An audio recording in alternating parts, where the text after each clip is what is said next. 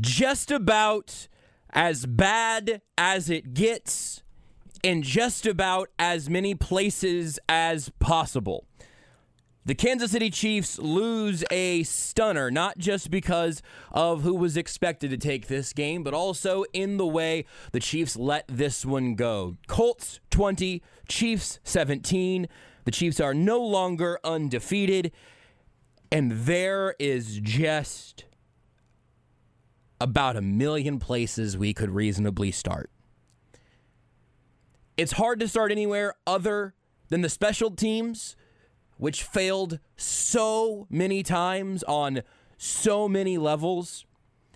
The first muffed punt, the Chiefs defense runs out and gets a 3-and-out. The tone of that game is set immediately. Sky Moore undershoots it, muffs it, Colts recover, end up scoring a few plays later. And that was the only time until that last drive where the Colts had anything reasonably going offensively. The Chiefs defense, until that last drive, which we will get back to, we will talk about a lot here all show long. But that that opening drive, I was just about ready to close the book when the Colts were punting on 3-and-out, and everything that we expected coming into this game pretty much lined up what we knew about the Colts.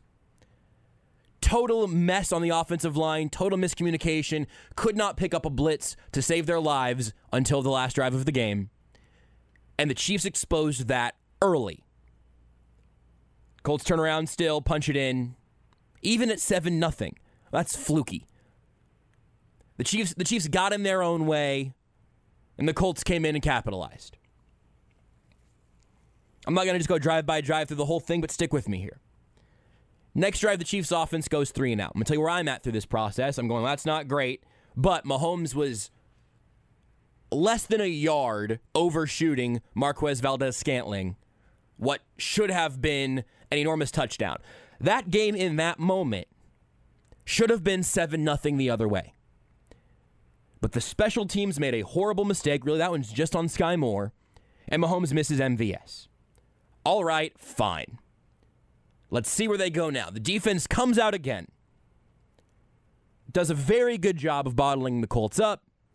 Chiefs are getting the ball back. Well, Sky Moore misplays it, and now the Chiefs starting from inside the 1. That next drive was bleeped from the start.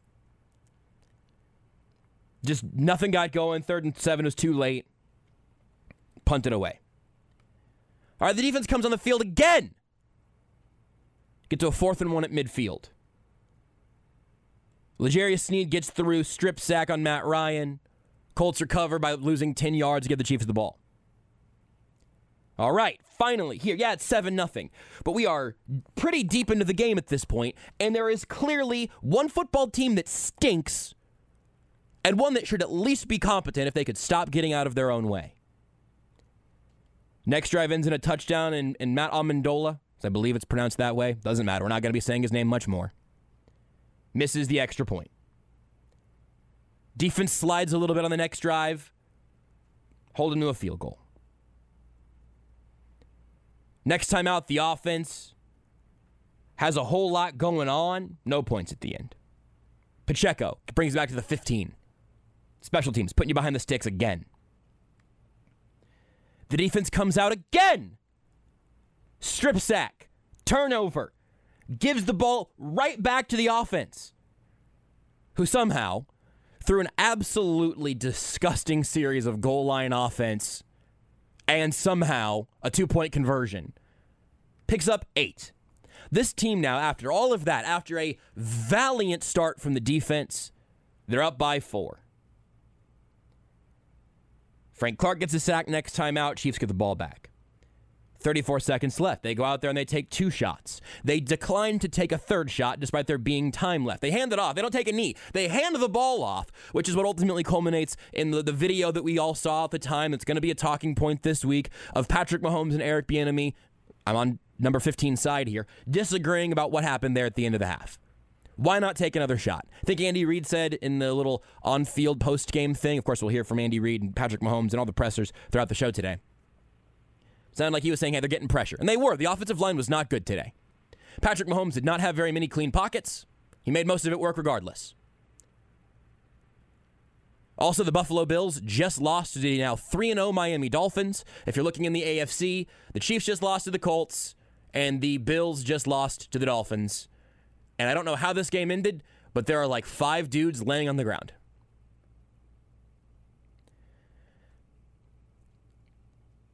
You have your halftime thing. The offense comes back out, and they go, and on 4th and 1, they go for it in the red zone. It was a long one, but Michael Burton handoff, they convert. You go, okay, all right, you know what? This offense has seen something. They're going to be aggressive here after being too conservative at the end of the first half. They get down to 4th and goal from the 2.5. They kick the field goal. They go up 7. It was almost 2 yards for Burton. The one on 4th and goal was about 2.5 yards out.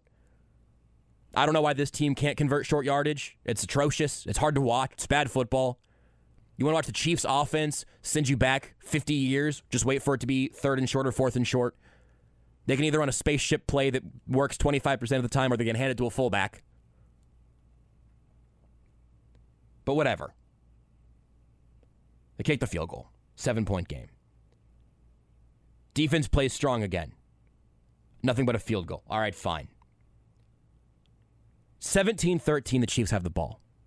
I'm itemizing this to make a point that the Chiefs were having better processes in good positions, clearly being the better football team, until it was time to do it in one individual moment. And then it's just bleep the bed, bleep the bed, bleep the bed. Against a football team that is now 1-1-1, and I will not think about one more time after we get away from this game. I am not worried about thinking about the Colts in December or January or, gosh darn, not thinking about them in February. I do not think very much of this Colts team even now. The issue is that I think less of the Chiefs than I did a few hours ago.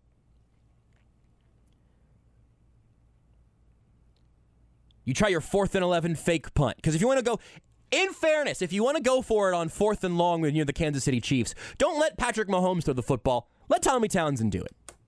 Brilliant. And hey, the play was there. Noah Gray had space. The play was there. But you had your punter throwing the football. So the Chiefs grow their guts on 4th and 11 for Tommy Townsend to throw the ball. Awesome. Well, maybe now the game's going to slide away. Nope. Nick Bolton makes a great play on 4th and inches to push Jonathan Taylor back. Chiefs get the ball back again on downs. Matt Amendola. Next drive. 34-yard field goal. No good. Then the Colts come out, march down the field. The only drive all game long where the Chiefs defense just lost. That was their 9th defensive drive of the game. The Chiefs defense went 8-1 in this game. And they really should have gone 9-0, and then Chris Jones gets flagged for talking to Matt Ryan. I imagine opinions will vary on this. We don't know the exact context of what Chris Jones said. But the game was over. Or at the very least, it was about to be 4th down for the game. 3rd and 7. Blitz kind of whiffs. They all fold in on Matt Ryan. They bring him down. Chris Jones at the bottom of the pile. Doesn't hit him or anything. They come up. Matt Ryan's talking. Chris Jones is talking. Flag comes out of the ref's pocket. 15 yards. The drive stays alive.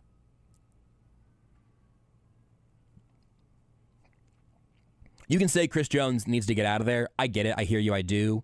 Don't think he needed to be walking to the sidelines because I don't think they were punting. Maybe they would have. I don't know. I don't imagine they would have. And you can say, hey, you cannot be speaking in that moment.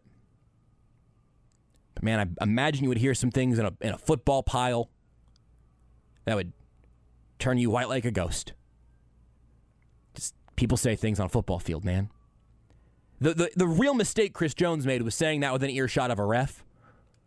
But he was talking. Not even taunting. He didn't stand over him.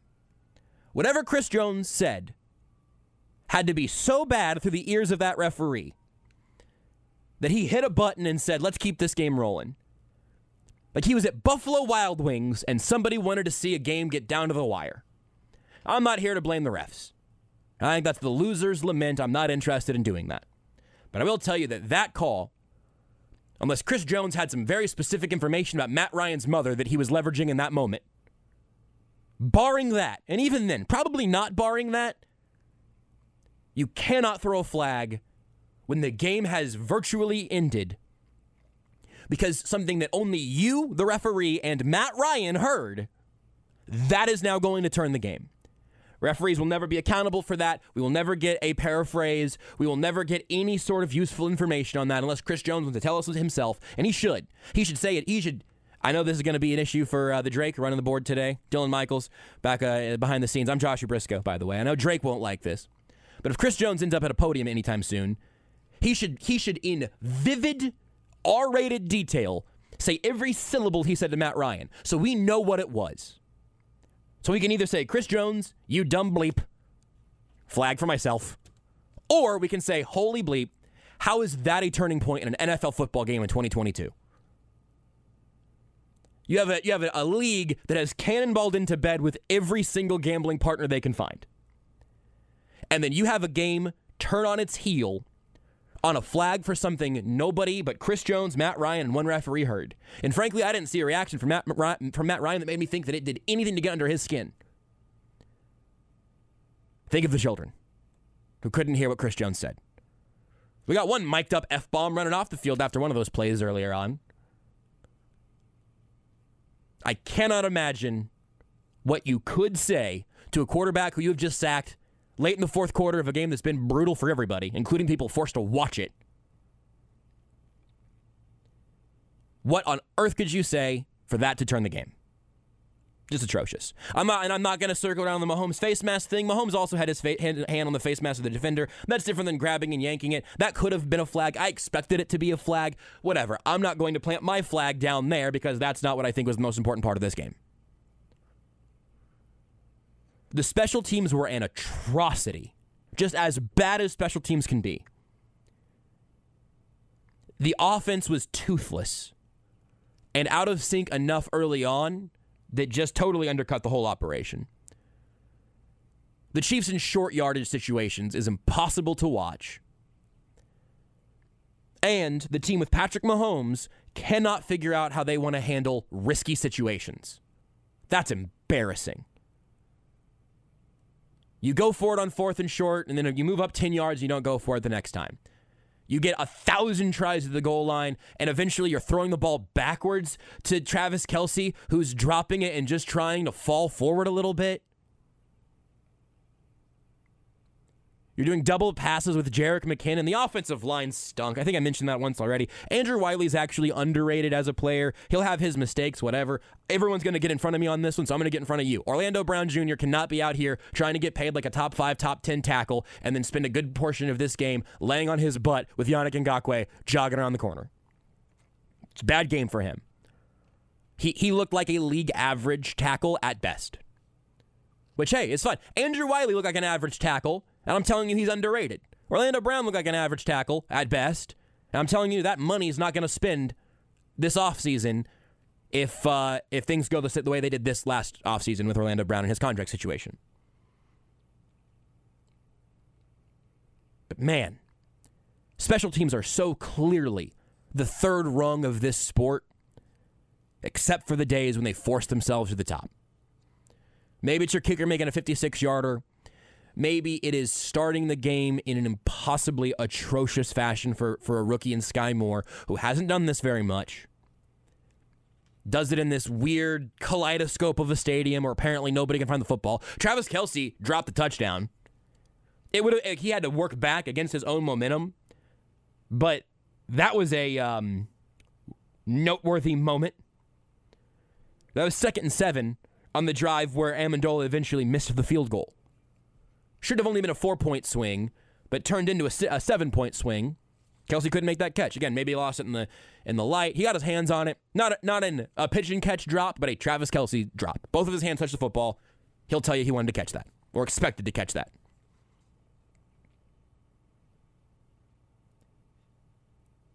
I hope that the last thing we remember is not the thing that we take away as being the most important part of this game, because the defense did their job 8.5 out of 9 times throughout this game. They gave up a touchdown whenever the Colts had 4 yards to go when their drive started. That is not on them. That's the Sky Moore defensive drive. But the defense did their job until they broke at the end. Man, because it was at the end, it's going to be the last thing we remember, but it's not the most important part of this game. It is clearly third. I was tweeting out memes about how good the Chiefs' defense was until there were like 5 minutes left in the game. Because that's what they were. You hold the team to 20 points when 7 of them are directly attributable to a rookie muffing a punt and handing the ball back to them at the 4-yard line. That is a gosh darn good defensive day. And if I break into PG cursing like that, it is pretty evident that I would rather be not PG-13 cursing. Again, I'm Joshua Briscoe. The Drake's behind the board. And I'm also wondering, Drake, you just gave me a break sign. It's real early for our usual break times. I don't know what you're seeing over there. Beards isn't here today, so you want to talk about, backups and starters or whatever. We talked about this before. This is like Travis Kelce being forced to, play running back, or it's like you know the offense better than, Beards does. But you're out of position to me today, so I don't know how we're going to manage all that. Well, I was on a regular hour here. This would be about the time we break, and that's what I'm used to, so that's what I'm telling you. But if you don't want to break right here, let's not break right here. I mean, I don't want to have a sideline argument with the cameras running or anything. This is going to be the whole week. Josh and Drake, the end of a dynasty. Falling apart because Eric Bieniemy and Patrick Mahomes disagreed. Patrick Mahomes was right. All the fun today is brought to you by CBD American Shaman, by the way. Take the edge off of having to watch the Kansas City Chiefs play the Indianapolis Colts. I guess we should have seen that coming, but God, it's just whatever.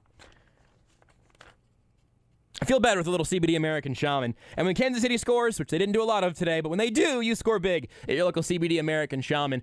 Our team's score is your percent off. They scored 17 points, so hey, you know what? 17% off all day tomorrow on orders of $100 or more. If you're looking to make an order, 17% off. Better than a kick in the eye from Matt Amendola.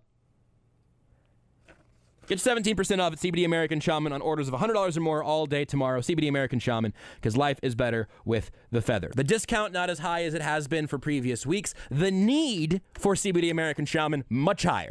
This is just a simple sort of supply and demand issue, I think. When the Chiefs score less, you're going to need something to even out your day.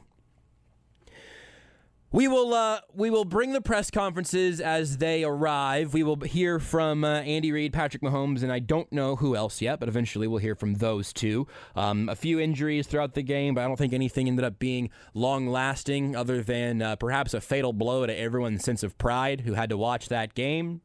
I watched Mizzou this week. Kansas, football state. Missouri, misery. Maybe that's where we're falling apart.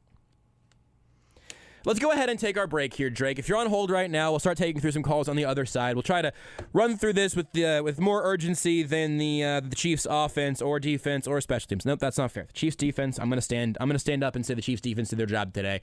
But apparently, Chris Jones invented a new curse word that was so bad that the referee needed to address it. And then at the very end, they collapsed in the face of an offense that just couldn't buy a bucket today. So it goes.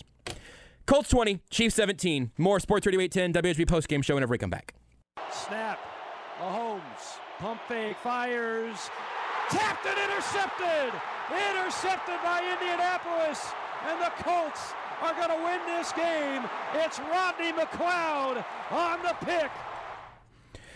Like it or not, that's the play of the game presented by Central Bank. Visit them online at centralbank.net, courtesy Compass Media Networks on the radio call there. The best part of that clip is the fact that the radio call was, pretty good. Actual play itself could send me into convulsions. Actually, really, that play is not the one that's specifically spiking my blood pressure. It's everything that led up to it. Just saw this tweet from Benjamin Solak. The EPA per play for the Chiefs, they're averaging .05 EPA per play on all plays. The Colts were negative .16 EPA per play. But the Chiefs ran the ball on early downs, first and second down, 18 times. When they did, they averaged negative .31 EPA per play. That's expected points added. So they lost about a third of a point every time they ran the ball on first and second down. gained about a quarter of a point every time they threw the ball on first and second down. The short version of that, if you're saying, okay, Josh, what's the math there? So what are you saying? They don't need to run the ball on first and second down ever again, which has been true for a long time. If you want to put some of it on the Chiefs' offense, that's where I would start. The Colts' offensive charts are vile, which I say as an amount of praise to the Chiefs' defense that made the Colts' offense absolutely disgusting. Because it was. And they still lost this game 20-17. Andy Reid, Patrick Mahomes, Justin Reid, and perhaps others will eventually be heard right here on the Sports Radio 810 WHB postgame show. It's brought to you by CBD American Shaman. Free CBD samples every day. Never a bad time to go try out some free CBD. This might be about the best time I've ever seen, though. And what I think is very reasonably to be put up there amongst the worst losses certainly of the Patrick Mahomes era, if not all the way through the Andy Reid era. Pretty much irredeemable outside of a great game from the defense that became an atrocious ending at the end of otherwise a borderline masterpiece from Steve Spagnuolo. Truly. Again, they gave up 13 points to the Colts up until that last drive. And 7 of those directly followed them starting their drive inside the 4. No defense in the world stopping that consistently. I'm interested to hear how much crow Andy Reid eats in his presser whenever he gets that. On the road, there's some more moving parts, so we'll get that when we get it. But there's just the coaching issues all across the board in this game. Not just Andy Reid. I mean... and there are execution issues as well. Again, if Tommy Townsend hits Noah Gray, we're probably saying, and they finally unplugged the football and the Chiefs are moving again because of a 4th and 11 conversion from Tommy Townsend to Noah Gray. Because they didn't trust their kicker, rightfully so. Execution, calls, 4th downs, end of the first half. I will not tolerate any Spags slander today. Everybody else can probably catch these hands a little bit. Those are the ground rules for the phones. 913-381-810. They're full right now, though, so if you're trying to call in, just wait a minute. We'll work through a few before we get to the pressers and whatnot. Gary, I feel like you're the man to lead us off today. What's up, sir? Well, like Ron White said, you can't fix stupid. There isn't a pill for it. There isn't a cure for it. If I'd have been on that sideline, I think I would have punched Chris Jones in the jaw. That way he would have had to have it wired shut. We wouldn't have to listen to that anymore because I don't care what the situation is, get off the field. If he tells you anything, next play out when you're up against him, go out there and lay him out. Don't talk to the guy. Actions speak louder than words. Well, his words cost his team today. Offensively, you can really go back. You can take the Arizona game off because that was a bad football team. Going back to that Cincinnati game, this offense is horrendous. They had the good quarter and a half against the Bengals in the AFC Championship. Have they take the Arizona game out of it? Have they really been productive? No.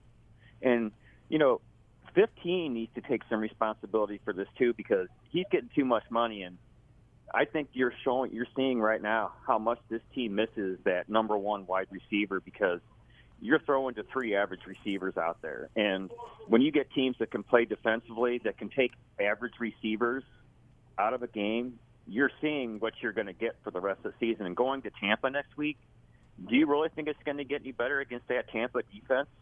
It's time for Mahomes to step up, make some plays, make these guys better. Tom Brady does it. If he was to be considered one of the great ones by the time he's done, it's time for him to step up and start making plays. Quit looking over at Eric Bieniemy. Quit doing the puppy dog eyes. Make a play. That's all you got to do. I'm tired of it. I mean, he's getting too much money now, and he's at the point in his career where he can start having some arrows flung his way. This is his team now. It's his job to make these guys better. Is he doing it? No. And he's the leader of this football team. He's the one that needs to go up and put 2 fingers in somebody's chest. Do your job. That's his job now. Is he doing it? I'm going to go out on a limb and I'm going to say no because the performance in 3 of the last 4 games he's played in has been, I don't care what the defenses are, good quarterbacks can make good defenses look average. And is he doing that? No. So 2 of the next 3 games, you've got the Tampa defense next week. I don't see them winning on the road next week. They'll come home, probably beat the Raiders. Buffalo, that's a game that's going to go either way depending on the health of the Bills defense. But it's time for Mahomes to step up. But if anybody thinks this team's going to make a deep run in January like it is now, you're crazy, because this is an average football team right now. I'll hang up and listen. Great show, Josh. Appreciate you, Gary. Yeah, I think we will hear Patrick Mahomes take ownership of some of the stuff here today. I do think there will be elements of that. That missed deep shot, it's really early in the game, so we don't often think of these as being backbreaking. But think about it if towards the end, that deep shot to MVS early on, I don't know if he overshot Valdez-Scantling, or if MVS pulled up or didn't get the release that Mahomes was expecting. But the end result of that one was the ball was about a yard too far in front of MVS for what should have been a 70-something yard touchdown. I also do think there's a little bit of a double-edged sword here. I think the point about, hey, this team doesn't have a number one receiver, this is the first time that you've seen that kind of potentially rear its head. And I think there's something to that, Gary, where you've got Travis Kelce, who seems like he's always open for some chunk of yardage. But are you going to be able to see the explosive plays that this offense and that Patrick Mahomes has become so known for? My hunch is that overall, by the end of this season, you're going to see more of a relationship between Mahomes and MVS, where those deep shots do start falling at some point. I think we will look back on this game as in the pre-chemistry era for Mahomes and Valdez-Scantling. I don't know that. And it didn't help him any today. And by the end of the season, where are you starting from? To specifically go down like what's coming up on the schedule, the Buccaneers are injured and not great right now. It'll be interesting to see what happens against the Buccaneers. I think that game just started. It'll be interesting to see how the Buccaneers and the Packers, The Bills are injured. They just lost to the Dolphins. All sorts of things. Lots of places you can kind of wiggle around and find your concerns here. I think they're pretty much all valid. This game should have been like a 20-point blowout. And that's maybe the inverse of the thing that got a lot of fans mad against the Chargers last week. People were saying, well, actually, the Chargers should have won that game. The Chiefs should have won this game. That is not me. I hope you can hear this in my voice. That is not me telling you that we should be setting them free of their sins here. That is not the case. The Chiefs should have won this game by just being grown-ups. Just handling their business, as we say. Anywhere across the table. Anybody. If anybody other than the defense would have done their jobs today, they win this game probably convincingly. Mahomes was holding onto the ball a lot and a long time. The offensive line was not giving him much in the way of pockets. And my guess, hard to know for sure on the broadcast, we just watched it all live, now we're talking, so we'll see. I bet the All-22 is not going to reveal a whole lot of separation between Chiefs wide receivers and Colts defensive backs. Which goes back to the number one receiver, someone who can kind of make their own space. That I wonder if that's going to bubble up to the surface whenever we take a closer look here. Because Mahomes doesn't hold on to the ball for no reason very often. I mean, sometimes he'll kind of, be trying to make a bigger play, looking around, hunting for a nice shot. But the offense was constipated today. I don't think Mahomes was playing hero ball. I think he missed one or two throws. Kelce dropped what should have been a touchdown. I think Juju kind of bailed him out on that 150-some yard. That ball was a little bit behind him, and he made it work. I don't think you're going to hear a defensive Patrick Mahomes postgame today. Everybody can get some of this blame. Nobody more than the entirety of the special teams, because everybody there had some sort of horrible mistake. But Mahomes will take a little bit of heat on this one, and I think a little bit of it will be justified. Next up, we got Butch. Butch, talk us down from the ledge, or push us off it. Butch, what's on your mind?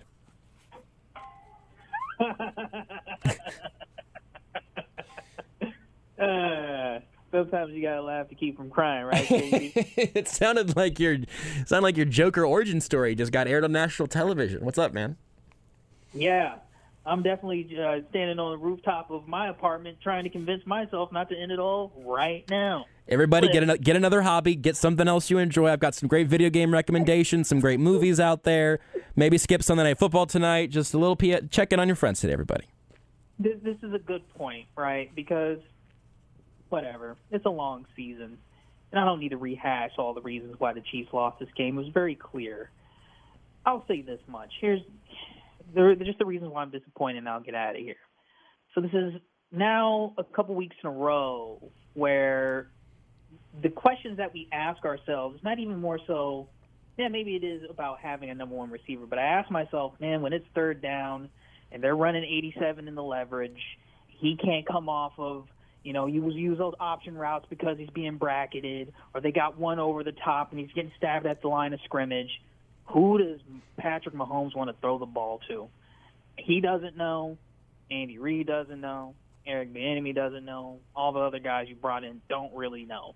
They don't know. They're trying to get it figured out on the fly. And figuring it out on the fly doesn't work in the NFL. It just hasn't. Shout out to Gus Bradley. He learned. Yeah. He finally has the defense that he can use now to do the things that he did in Seattle and Los Angeles. He has a front four where he just has to rush four. He can get a little bit of pressure up the middle without having to do a whole lot. We can run a couple stunts, a couple twists and what have you. Yannick Ngakoue. Orlando Brown Jr. lost a rep where he tried to take one step back into his pass pro, fell, and just laid there. Yeah. I felt like if he could put a mic on him, he was probably laughing. Couldn't believe that he just – I don't know, guys. I'm a little concerned. We'll get it figured out. I know we will, but right now it's ugly. What do they want to do? What do they want to do? Oh, God. No flavor to savor today, Butch. Appreciate the call, though. Just saw a quote here. Don't know if this is from the locker room or podium or what the whole situation is. Again, we're on the road. We're going to get every piece of audio we collect today will eventually be brought to the show. But Sam McDowell of the Kansas City Star just tweeted, quote, "I thought we were having a conversation with one another. I was clearly surprised. Chris Jones on the late flag." I just think bleep like that happens all the time. I hate those calls in a big moment, man. I promise that's not me being a homer. And if you listen to the show ever, I hate referee talk. I hate it. They're by far the least important part of the game. They exist to enforce the rules, to make sure nobody is blatantly breaking them. When we end up talking about the ref, something's gone horribly wrong. In this case, yeah, something did. I don't know how you throw that flag in that moment, man. If Chris Jones didn't say something criminal, like on a literal sense, I don't know how you throw that flag. Not the biggest takeaway from this game. I think we would have had a lot of the same energy if this game would have ended 17-13, or at least I would have. Because I told you this whole week coming in, not just if the Chiefs lost, but I said if the Chiefs didn't control this game, I was going to start with something negative on the postgame show. And that's what it would have been. Flabbergasting. Next up, we got David. David, you're on Sports Radio 810 WHB. What's up, David? Okay, I think this game was lost because Andy Reid does not know how to tell his receivers how to act on kickoffs and punt returns. If you're on the 10-yard line, you shouldn't be trying to field the ball. You should try to block people and let the ball go into the end zone. Furthermore, when you do catch and run it back, the way the rules are set up now, I mean, you're almost sure to get a clipping penalty. And on that last kickoff, I mean, even though we got a penalty that gave us 15 yards and a little bit of a hope, look how much time was run off while this guy was out there juking around. Yeah. I mean, I don't know why. I learned this when I was a kid reading the NFL playbook. I mean, look, if on kickoff returns and punt returns, if you can't catch and field the ball ahead of the 10-yard line, then don't do it. I mean, it's crazy. I don't understand. Year after year, this is the one weak point in the Chiefs game. And as to Chris Jones, I think what he said probably was criminal. Now there's a tradition of not, using criminal law in sports, even when crimes do occur on the field.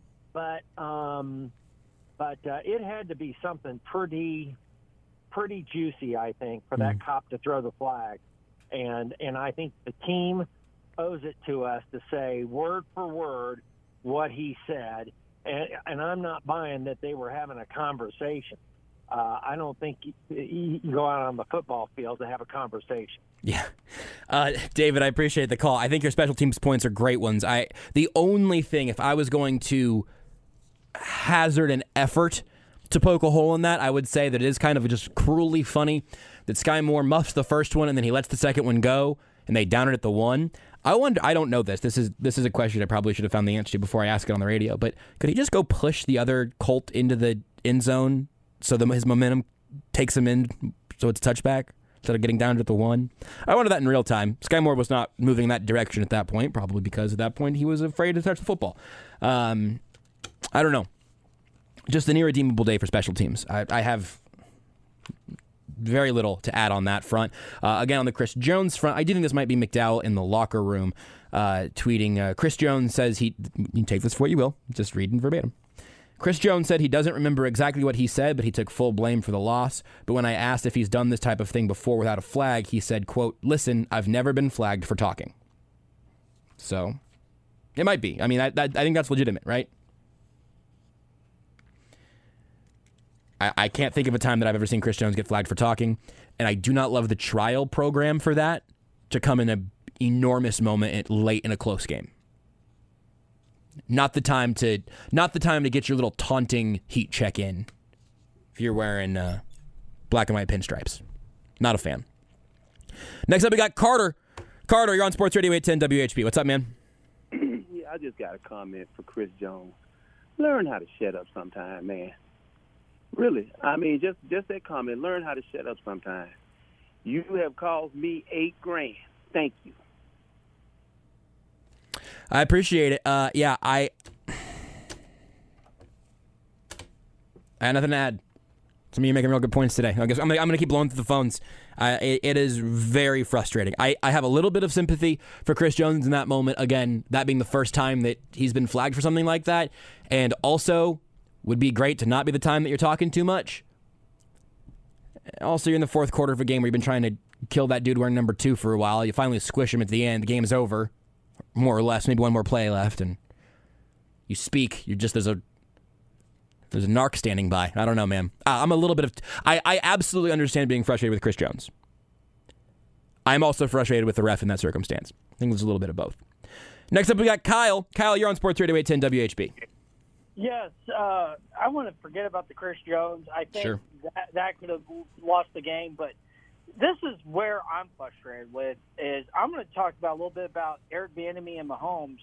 You know, in the AFC Championship game, I remember there was some argument between him and Mahomes last year in the AFC Championship game, and we lost because of their argument. And now here we are again against this Colts. Mahomes is upset over Bieniemy because of the end of the half. Mahomes had 20 seconds left. Mahomes wanted to run another play. I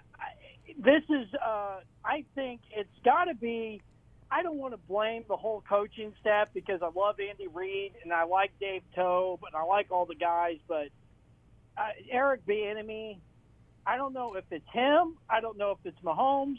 I don't know which one is, but – either way, I think one of these two is holding back our offense. And I think Eric Bieniemy needs to go.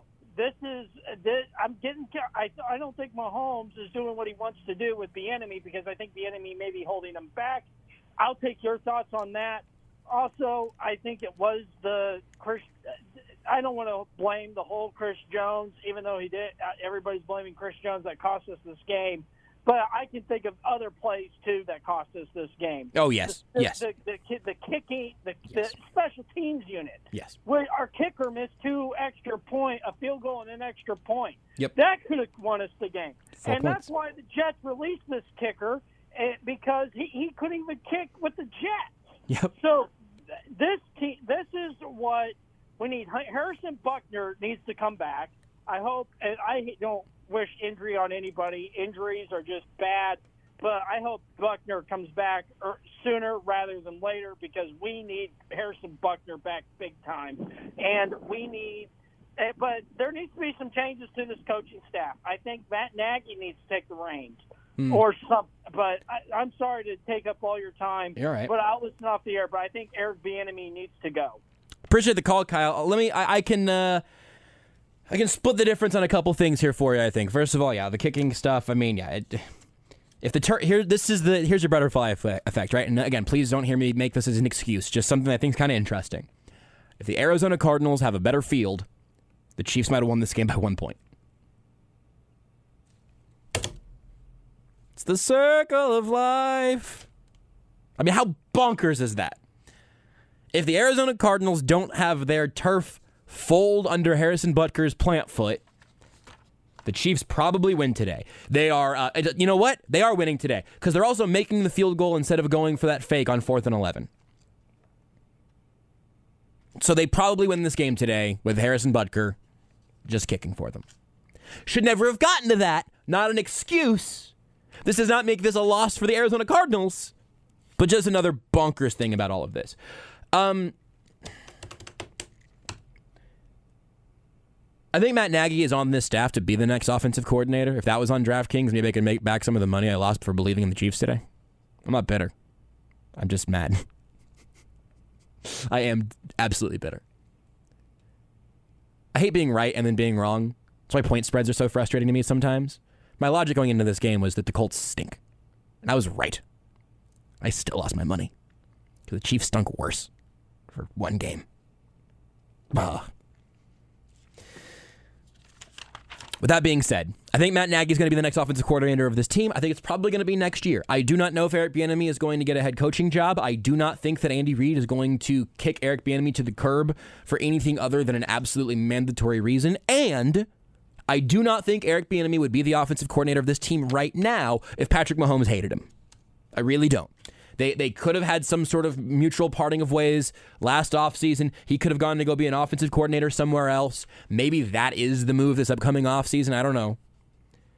But I do not want to levy all of this against Eric Bieniemy, even though I think that he was absolutely in the wrong, along with Andy Reid, I imagine, at the end of that first half. And there is some sort of disagreement that we'll see there every once in a while. We saw it on TV today. I did not think that there was... Look, Travis Kelce shoved Eric Bieniemy on camera. Was that in the Super Bowl season? En route to the Super Bowl, I believe? Could have been... I think that was 2019 regular season. Football is fast, violent, emotional, leaves very little room for nuance, especially in real time.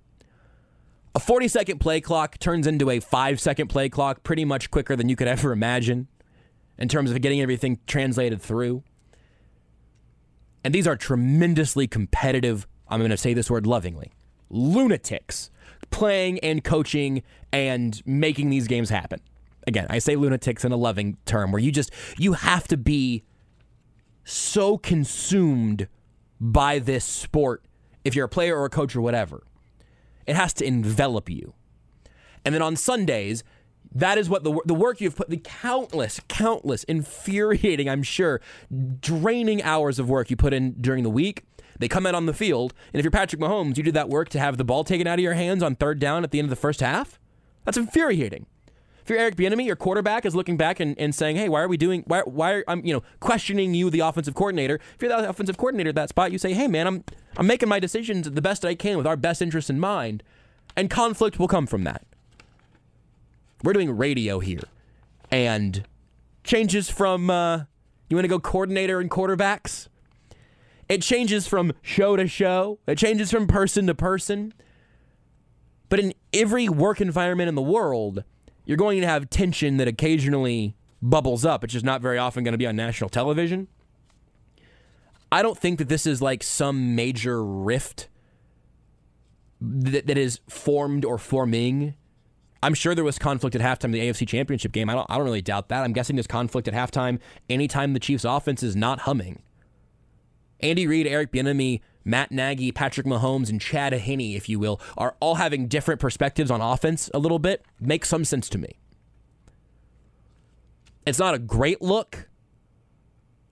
I do wonder just if... certainly Eric Bieniemy feels he should be a head coach by now, and presumably Patrick Mahomes feels like he should get maybe an equal say in this offense, at least for everyone other than Andy Reid. I would agree with that. I'd like to give Patrick Mahomes more of the reins because you see him on the field on 4th and short trying to wave in a play, and sometimes that's Andy Reid waving him back, sometimes it's Eric Bieniemy calling something in, whatever it is. You're going to have some tensions that occasionally come out in real-time disagreements. Of all of the absolute unfiltered bull bleep in this game today, I will tell you that is pretty low on my list. We all noticed it. Eric Bieniemy will be asked about it on Thursday. Dave Toub's going to have one of the most unpleasant Thursdays of his coaching career in his press conference this week. If it wasn't for that drive at the end, Steve Spagnuolo could have come in on a flying carpet, just hovering off the ground. And then, unfortunately, the defense collapses at the end. He's probably not going to be in as good a mood because they lost the game. But Eric Bieniemy and Dave Toub are going to have some rough run. I'm sure Andy Reid, after this game, I've heard that he was short. So we'll get you that here very shortly as well. It's just a very, very frustrating game where nobody gets to get on that flight back to Indianapolis and say, well, at least I did my job. Because the closest person to it was Tommy Townsend, and then he airmailed one over the head of Noah Gray. I don't think anybody's going home feeling good about that effort today. Coaches, players, anybody. Which, if you're a fan, you should feel good about, because you're going home feeling miserable also. Miserable effort, hopefully not a miserable post-game show for your ears, though. I am Joshua Briscoe, the Drake, running the board. I don't know. I think you would be the coordinator and I would be the quarterback on that setup, right? Because you can feed me the info in my headset and then I can kind of decide where the ball goes. Hopefully, our breakdown that we had in the first segment will lead to better things than the Chiefs have rolling throughout the rest of this game today, because it is just hard to process. 2-1 to a team that I just think kind of stinks. We'll talk about it more and also hear from Andy Reid, Patrick Mahomes, Justin Reid, and potentially others whenever we come back here on the Sports Radio 810 WHB postgame show, brought to you by CBD American Shaman. Free CBD samples every day. Amendola on for a 42-yard offense. It's a fake. Looking to throw. I don't know if that was designed or not, but it's incomplete. I don't know if that was designed or not. Not necessarily the first words you want to hear after an attempted fake field goal. If that made you really sad, I get it. You would be justified. Maybe you could be made a little bit happier if you got some food from Green Grass Cattle Company. That's brought to you by Green Grass Cattle Company. Visit their store in Weston, Missouri off 45 Highway, less than a mile from the ranch, or order online at greengrasscattleco.com and they'll deliver right to your door. I'll tell you, the quality of their beef is tremendous. The way they treat their cattle and raise them there is incredible. I'm actually looking forward to going out there myself and checking out the ranch sometime this week. So they do a great job, and just being able to go somewhere where they're going to handle their business. Probably a nice change of pace after watching this game here today. Thanks again to Green Grass Cattle Co. Here we go to Indianapolis, and Jesse Newell, frequent guest here on Sports Radio 810 WHB and of the Kansas City Star. He is in Indianapolis, and he posted a clip of Chris Jones after the game discussing the unsportsmanlike conduct penalty and everything that went into it. So here via Jesse Newell of the Kansas City Star is Chris Jones. Did he express some level of frustration at you for sort of maybe after the snap? I was frustrated that I got called. I don't think I said anything horrendous, but the official called it, and I can't take it back. So I got to do a better job of playing the game and not saying anything, obviously. Was Matt Ryan talking also? I thought we was having a conversation with one another, but, never know what the official seen. Could have heard something that was loud, so, I just got to do a better job, man. Chris, playing football. Did you surprised at the flag? Yeah, I was clearly surprised. I didn't think he was going to call a flag when we was clearly having a conversation, but, Did you get an explanation from the ref? Did you ask for one? There's no need for no explanation. The flag was called. That's what he's called. So, can't argue, can't take a flag back. So, next play. Chris, how hard is it just to get past that it happened that way? Oh, it sucks, man, because I blame myself for that. It was third down. We got off the field. Defense fought hard. And I kind of put us in a situation to get back on the field, and then we got scored on. And that sums up the game. So I take that one. It was my fault. It was definitely my fault. As a veteran player on this team, I got to be better, with those type of things, especially those situations. But it won't happen again for me. I'll take full blame. Apologize to my team, for putting us in that type of situation. It was third down, we was off the field. Would have gave our offense the ball back. So. Did you actually speak to the team explicitly, or are you just sort of saying that in a general way? Just saying it in general, Yeah. Is this the type of thing you feel like you said, done before without being flagged in the past? Listen, I've never been flagged for Paul Keith. Having a conversation. But the game is evolving, man. So we got to learn to adjust as players, and we got to do a better job at it. There you go, Chris Jones talking about everything on that play that kept the drive alive and gave the Colts a chance to win, which they went down and did. He said all the right things there. I know if your response right now probably is saying you wish you would have said all the right things about an hour before that. I hear you. I feel you. I really do. It's really frustrating. I imagine it's very frustrating for him as well.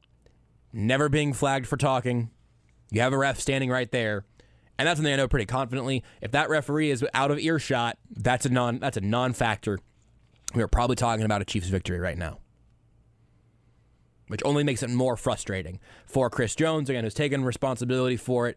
From the refereeing standpoint, I don't like spending a lot of time on the refereeing because it generally affects everybody.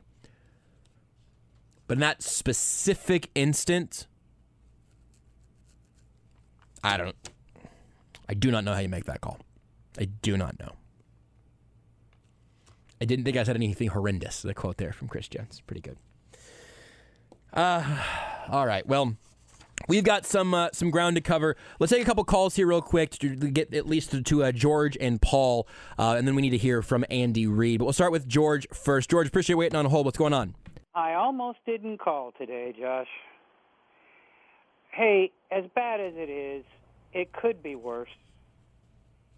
You know, you could be sitting there picking out the flower size for your wedding cake. That's what I got to get home, George. Come on. Hey. Bad day. The young lady's going to make you choose. I think I'm going to just make her choose. No. The groom has to get involved in at least one crucial detail. Good point. I'm going to find something. It might not be flowers. I think she's got the flowers on lock already. All right. So, doesn't NFL Films have an open mic everywhere on the field? It's a funny question, George. I don't know. There are certainly guys who are mic'd up. The Chiefs have been doing their franchise stuff in season. If there was a mic in Chris Jones's jersey or around him anywhere, I'm guessing that footage will be lost to time. Well, unless somebody doesn't want it to be. I would love that. I don't have access to the archives. If anybody listening does, I'd love to hear them. I will leak them. If someone wants to email them to me, I will leak the audio. I'm volunteering now. The other thing, speaking of fame, is how many radio voices have said off-the-cuff things when they thought the mic wasn't hot? 100%. Every single one of them. 100% of us, yeah. Yeah. So just think, if there's a mic potential, there's always the potential for it to be caught. Yeah, absolutely. And, Josh, if this game was a day of the week, it would be a Tuesday. Because Wednesday through Friday, you're already on the downhill slide. Monday, you know it's coming, so you gird your loins for it. But you can't do a darn thing about a Tuesday. And so the Chiefs played a lousy game last year, and we overcame it. The Chiefs played a lousy game this year. We're going to get our kicker back at whatever point the health, guards will do. But, it's going to be okay. I would just point out that the referee who called that must have been a second-grade school teacher. Because they're the only ones that I know who can hear people talking in the back of the room and catch it. George, thank you for reminding us to gird our loins for tomorrow. Appreciate you. Sure. Adios. Always good to hear from George. Here's what we're going to blast to everyone who's on the phone right now. If you're not on the phone right now, hold tight. We might open the phones back up later, or if not, we can open the phones tomorrow on The Zone. I know we'll have open phones for quite a while, starting at 10 a.m. tomorrow, so you can start lining up for that if you'd like. We got to get through these calls and then get you to press conferences as well. Next up, we go to Paul. Paul, you're on Sports Radio 810. Hey, Josh, they always say you never apologize for the win of the NFL. Well, in this case, you apologize for a loss in the NFL. Yes. They owe the fans a loss. So, second point, games in September do matter. This was an AFC conference game. Yep. Buffalo lost a division and a conference game. These games do matter. And we're in a tight AFC conference, which is undoubtedly the best in the NFL. It's going to go down to the wire. That's why this game was so important. And second, does Tyreek Hill look like Nostradamus? Hardman had one catch for 2 yards. and I'll hang up and listen. Thanks, Pete. I appreciate it, Paul. It's good stuff. Yeah, and the Dolphins now 3-0. The NFLPA is looking into the concussion protocols that were put around Tua Tagovailoa today. We'll see where that ends up. But the Dolphins got the win. And then Josh Allen also went to the X-ray room after the game. I've not seen anything after that.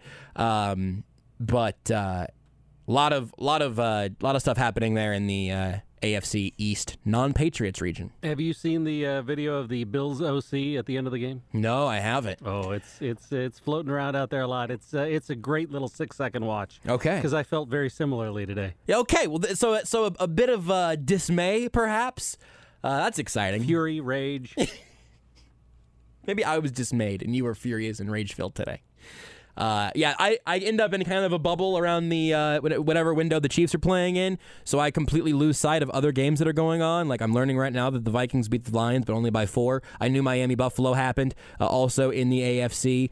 A lot of pretty surprising results. The Ravens holding serve over the Patriots, though, makes a lot of sense. So just kind of glossed over, the Commanders, the Washington Commanders. Not great.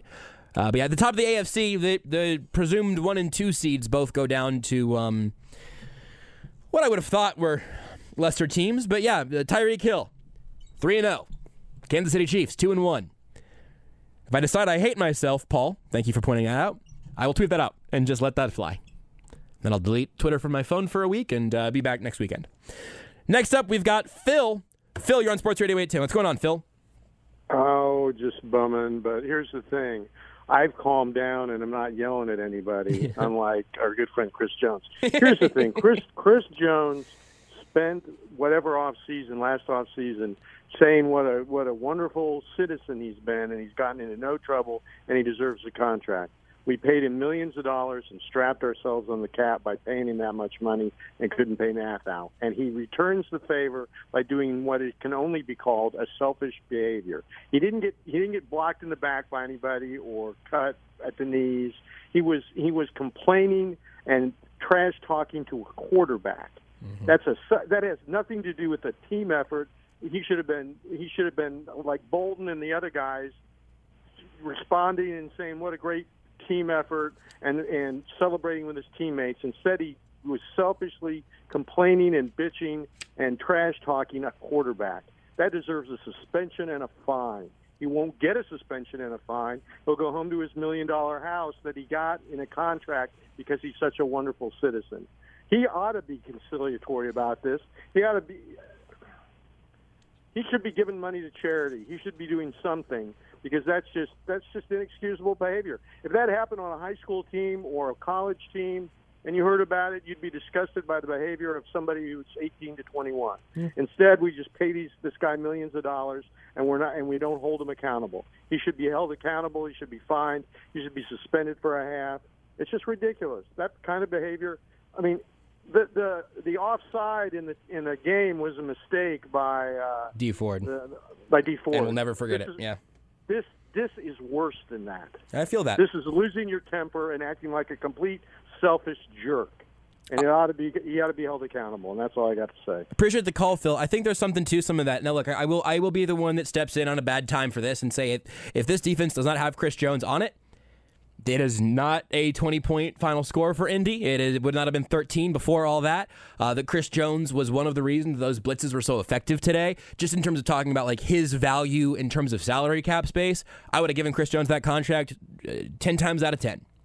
None of that offsets some of the other stuff that you were just saying there, Phil, about go talk to your teammates instead of talking to Matt Ryan. I think there's something to that. I think it's a lot easier to say that whenever you're not literally getting off of Matt Ryan at that moment. He was there for the sack, right? I mean, I think that there are some complications to that whole moment. I think there is something to saying, I've never gotten a flag for something like that before, whatever it may be. But that is not an excuse for him to sidestep personal blame here. He has to wear it, and he's going to. He started, I don't just mean in one post-game interview.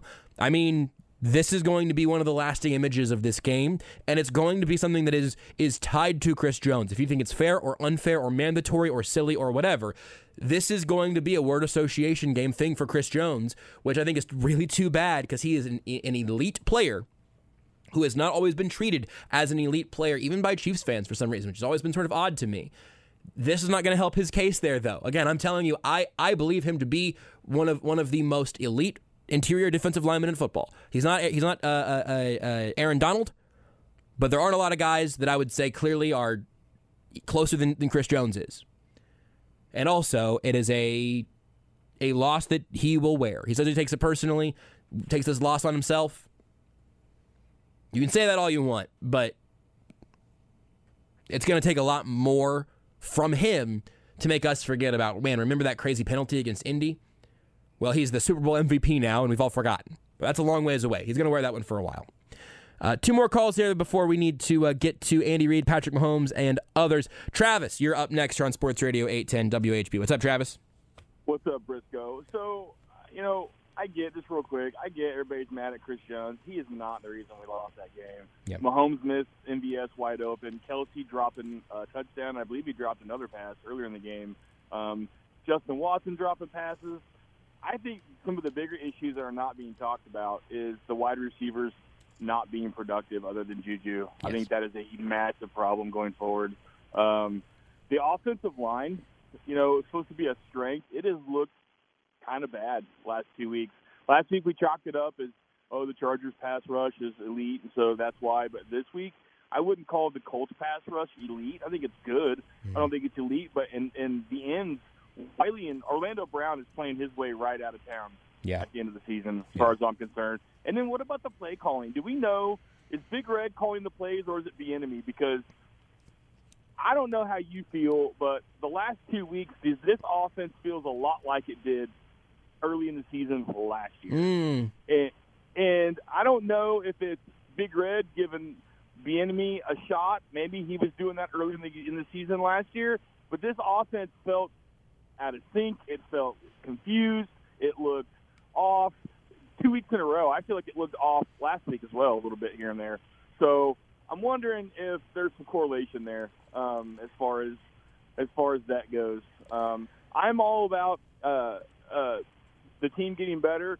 I do think that this team might need a new infusion of coaching. Dave Toub, I get everybody calls him a special teams guru. I don't get it. They don't get returns that are either with no penalties or they're fumbling the ball the special teams has kind of been a little bit of a disaster over the last couple of years. So I don't get the whole Dave Toub thing, and I think it's probably time. If you're going to have your offensive coordinator, John, with your franchise quarterback, I saw some people in the industry tweeting out that it was disrespectful. No, it's not. The quarterback gets the final say. You do not want to get crossed up with your quarterback. If that's the case, and if this keeps happening, I think it is time for Bieniemy to find another home. We saw it happen last year in the AFC Championship game. Them two reportedly jawing at each other, and then what happened in the second half? They were terrible. They weren't great in the first half of this game, but they were worse in the second half after that incident. So I'm just trying to draw some lines and kind of stick them together as to how this happened, because this is a pretty disappointing and embarrassing loss to the team. Incredibly disappointing. Stay on hold for me, Travis, because I want to try to make your day a little bit better, really, through our friends at Greengrass Cattle Co. I'll make you the caller of the day, because I had very, very, very, very little to disagree with you on there. So Drake will talk to you on the other side. The only thing I might pick at is I don't think it's any more offensive for Patrick Mahomes to be having that interaction with Bieniemy at the end of the half than it is for Bieniemy to be having it with Mahomes. I'm not pointing fingers at either side there. Beyond that, I think I agree with everything Travis just said, which makes you caller of the game material right there. That's brought to you by Greengrass Cattle Company, brought to you by Greengrass Cattle Co. Visit their store in Weston, Missouri, off 45 Highway, less than a mile from the ranch. You can order online at Greengrass Cattle Co. That's greengrasscattleco.com. They'll deliver right to your door. They raise premium Black Angus cattle. The extra time and work and care they put in to raise these cattle, it comes through in the quality of the meat. It comes through in the quality of life for the animals. It's really tremendous. I'm looking forward to it. I really enjoyed talking to Tim from Greengrass whenever he was in studio a while back, and going to try to get out there to the ranch this week and take a look around and kind of appreciate their process. So appreciate Greengrass Cattle Company for being a part of the show this year, giving us a bright spot in a day that didn't have a ton of them. One more call before press conference time. That takes us to Phil. Phil, you're on Sports Radio 810 WHB. What's up, Phil? Hey, what's happening, partner? Doing what I can. I know, right? Everyone's definitely frustrated after today. But let's think about Chris Jones. I know that's been the hot topic. Yep. But he's supposed to be a leader on this team, right? Mm-hmm. And with Chris Jones, he's making $30 million this year. Mm-hmm. And he runs his mouth at a pivotal point in time. And for all the sports bettors out there. Yes. Yep.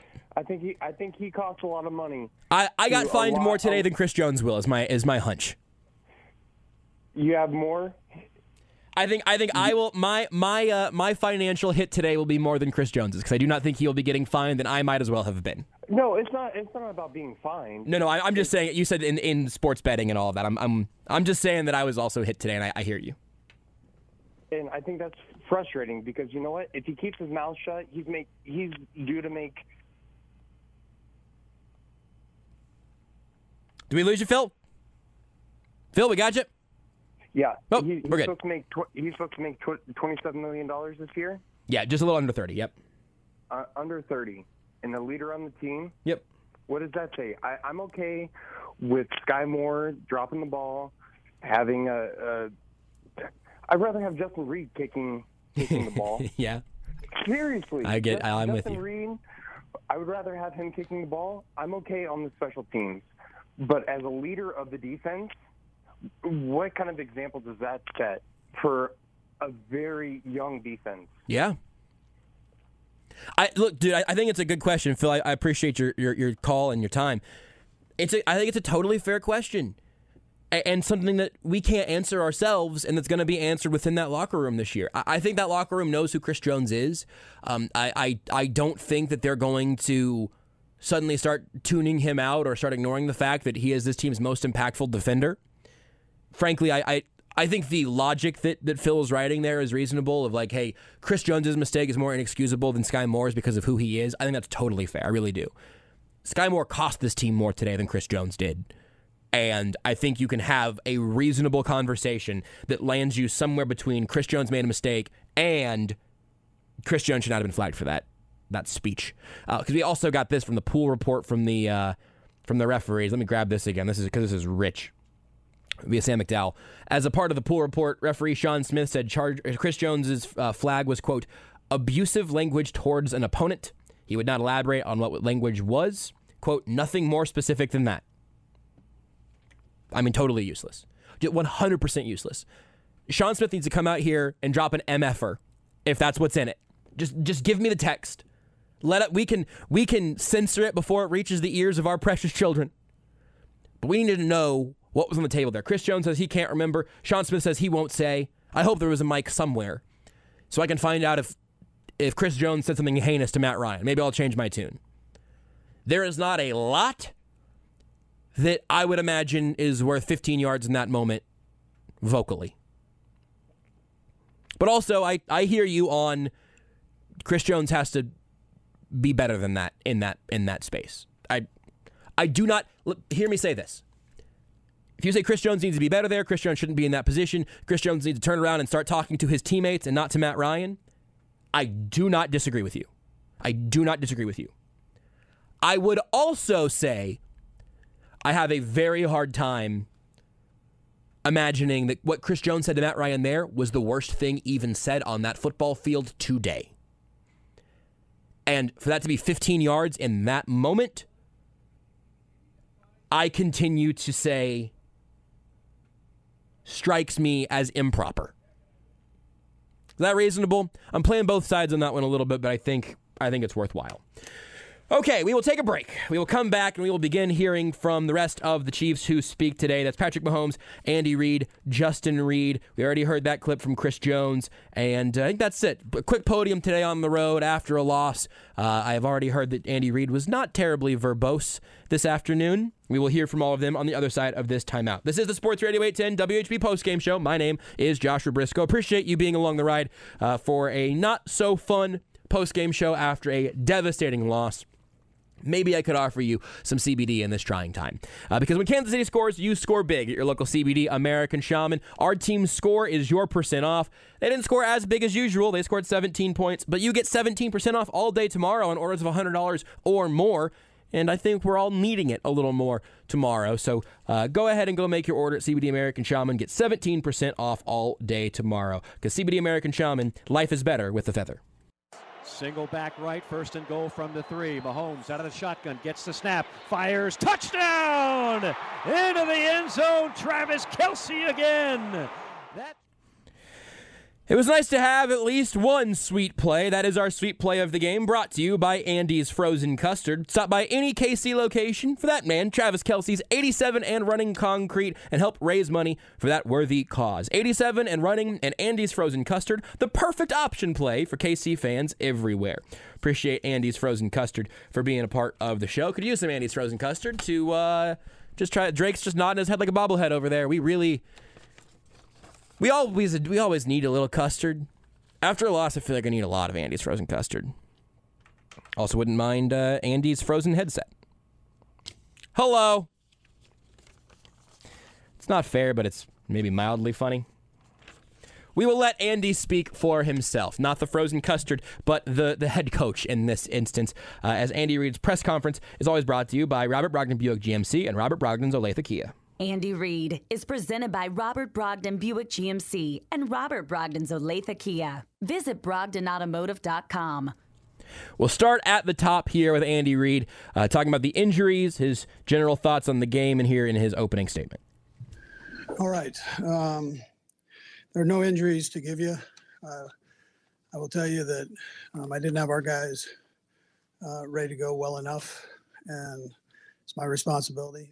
Could have put our guys in a lot better positions during that game and didn't take advantage of that. So I thought we had some real good downs, but we also had some turnovers and some mistakes that shouldn't have taken place. And we'll correct those and get ourselves back ready to go. So for that, time's yours. I mean, Andy Reid's always going to say that he's got to be better because that's how he starts things whenever the Chiefs lose, but it rang pretty true today. You have a week and a half to prepare for the Indianapolis Colts. Your offense gives you 17 points, your special teams gives you a wet fart, and your defense gives you everything it can until the last drive of the game when your star defensive player then gives you a penalty. I mean, it's just a lot going in the wrong direction, which one of the reasons that I felt so good about this game for the Chiefs coming into it is it was going to take everything going wrong. And it did. Didn't believe in the Colts offense. I was right. Thought everything would have to go wrong for the Colts to be in that game late. I was right. That even then they might need a miracle. They got one. Doesn't matter how right you are leading up to the week if the final score ends with the other team's name up first. The special teams mistakes, I think, really are the headline of this game. Andy Reid addressed those in particular. Listen, in the NFL, there's the parity is crazy. So any mistakes get magnified. And that's just how it goes. And so we got to clean that up. We got to clean it up, and we'll get that taken care of. I mean, he's right. And they made a lot of bleep of mistakes. We got to clean that up. Just isn't very actionable. I don't know what I expect Andy Reid to say. I always get frustrated with his post-game press conferences after losses because it's, I got to be better, we got to be better, things have got to get better. Say, okay, well, can we get some action steps on that? Can we please hear what it is that specifically is going to be addressed? And we never will, and that's fine. Andy Reid's going to keep the door shut on that one. I get it. Head coaches are out here to give us as little information as possible, and they're mandatory times to speak. But I mean, yeah, I could have answered that question. Maybe I could answer this one as well. I talked about getting the offense in rhythm. This one obviously will directly reflect on Andy Reid's specialty on the offensive side of the football. What's it going to take to get this offense going? Yeah, you know what? I've got to make sure I'm putting the guys in a better position and get us in a rhythm. I've got to do a better job, get us in a rhythm, and that's not taking place. So, we got to go back and look at that. I'll give you an easy one. Running the ball on first and second down was a nightmare for the Chiefs today. It's been a nightmare for them every time they've done it. Somebody joked, it's been a year since I had my whole hospital almost dying thing. I'm good, everybody. Don't worry about it. But I had went back and found one of those tweets, and somebody had asked if I actually was hospitalized because I kept watching the Chiefs run the ball on second and long. I wasn't then, but I might be this time. I actually don't know how long those second down runs were today, but it wasn't working. The running game is not very good. The short yardage game was an absolute nightmare. And you want to get into a rhythm, I guess you let Patrick Mahomes deal, but Patrick Mahomes has a harder time dealing whenever there's constantly pressure. The offensive line wasn't good enough in this game. Orlando Brown was getting worked by Yannick Ngakoue, who's like 75 years old. I don't know, man. I mean, and maybe that's why Andy Reid's press conference is about as useful as my third-party observations. Because I think you could just go out there and you could throw like 4 dudes under the bus and say, yeah, this game does not end this way if Sky Moore catches punts and if Patrick Mahomes hits MVS and if Orlando Brown Jr. doesn't have, I think from first watch, probably his worst game as a Chief. You can just throw those 3 dudes straight under the bus if you want. Andy Reid's not going to do that because he's a head coach, has to manage a locker room and all of that. I get it. That's a decent thing to do. But it just makes his press conferences not quite as informative as you might like. On this one, though, very interested to hear from Andy Reid talking about Eric Bieniemy and Patrick Mahomes and the moment the 3 of them all had right before halftime. No, there wasn't. I'm sure that's how it looked, but there really wasn't. I say he wanted to go for it, obviously. No, not a Hail Mary, something else that we have in the plan. But I thought it was best not to do it. So he's a competitive kid, and he wants to, take advantage of every opportunity. I thought it was best just to let that ride there. But really, if you heard the words that were said, that wasn't, I don't know how it looked to you guys, but it wasn't a confrontation at all. That's not what it was. I actually believe Andy Reid on that one. I think watching it in real time, it was, we're watching a conversation while these dudes leave the field. Andy Reid jumped, I just almost did the thing. Andy Reid then made his way to the tunnel and kind of like put his arm on Patrick Mahomes' arm and like kept him moving. It wasn't a baseball fight where Andy Reid came sprinting in from the bullpen to try to throw himself between the two of them so they didn't come to blows at midfield. I don't know. I am pretty disappointed by the narratives that are going to spring out of that one. Last one here from Andy Reid, the Chris Jones penalty, what he saw, what he thought, and what happened afterwards. Yeah. Well, I didn't see any pushing or shoving. I'm not exactly sure. There were 2 guys talking to each other. I know that. And it seemed like Chris got called on that. So I guess the best advice would be don't talk. Yep. I mean, it is. He's right. Chris Jones knows he's right. Chris Jones said as much. It's... You can say don't talk, and also, I believe, you can say, how do you throw that flag if you're the ref in that spot? I just think that one's both. I think that one is absolutely both. I don't know if it's 50-50, 60-40, 90-10, but both elements of that need to be included in that conversation. I also understand why Andy Reid wasn't going to say that he was confused by the call, because that would have cost him more money than he would like to pay for criticizing referees, I suppose. So there you go. Andy Reid in a very short press conference. Patrick Mahomes had more to say, and his press conference is brought to you by Xfinity. Patrick Mahomes press conference brought to you by Xfinity. Xfinity Internet. Stay connected with Wi-Fi coverage that delivers the speed, reliability, and coverage you need. Can your internet do that? We'll start with Patrick Mahomes, starting most general here. His thoughts on the game and the loss and how all that came together. Yeah, I mean, we just didn't play good enough, especially on the offensive side of the ball. Starting with me. Obviously, we missed some kicks and stuff like that, but at the end of the day, we had multiple opportunities to score. So, I mean, we have to find ways to get the ball in the end zone, and that starts with me. You can't just get yards. We got to be able to get in the end zone when we're down there. He's right, and we talked about that in the very beginning of the show. Gary said, hey, Mahomes got to take some ownership here. He's going to do that throughout these 11 clips that you're going to hear. I imagine that's a theme, and he's right. The offense wasn't good enough. They had opportunities they did not capitalize on, and also special teams was atrocious, and also that last defensive drive, et cetera, et cetera. Plenty of places to spread the blame around, from my perspective, including the offensive line. I'm guessing Patrick Mahomes probably won't blame the O-line, but he was asked for his assessment for what they did today in the trenches. Yeah, I mean, they have a lot of money in that defensive front. They got a lot of great players, so I mean, obviously, I got to go back and watch the film, but I thought they battled, and it's my job to get the ball in my hand, and I felt like I was holding a little too long in certain situations, and I got to be better in that instance, and I think I got better as the game went on, but 2 slow starts in a row, you got to get better in the first half. He's right again, no notes, other than he said they were battling. I think that's quarterback code for they were losing.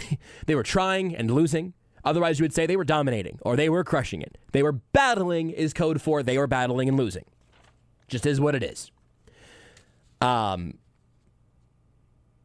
that's a little frustrating, but just is where this offensive line's at right now, apparently.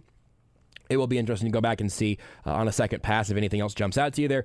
Beyond that, holding on the ball a long time is oftentimes an indicator that he has not found anybody downfield who has created their own space, which makes me a little bit worried about these pass catchers. It's the first time that's really been pressing, and it seems like it might be today. Here's Patrick Mahomes talking about that halftime moment with Eric Bieniemy and his side of what happened there. Yeah, I mean, at the end of the day, I wanted to go try to score.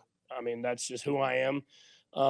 We were in a tough situation. I believe it was like 2nd or 3rd and 20 and something like that. And probably the smart decision was to just take it. We had got the ball at a half. Let's just go to halftime. But I'm always gonna be wanting to score. And I mean, I pretty much just said, let me have a chance at it. And then he was just like, let's get back in our locker room and we'll get something going for the next half.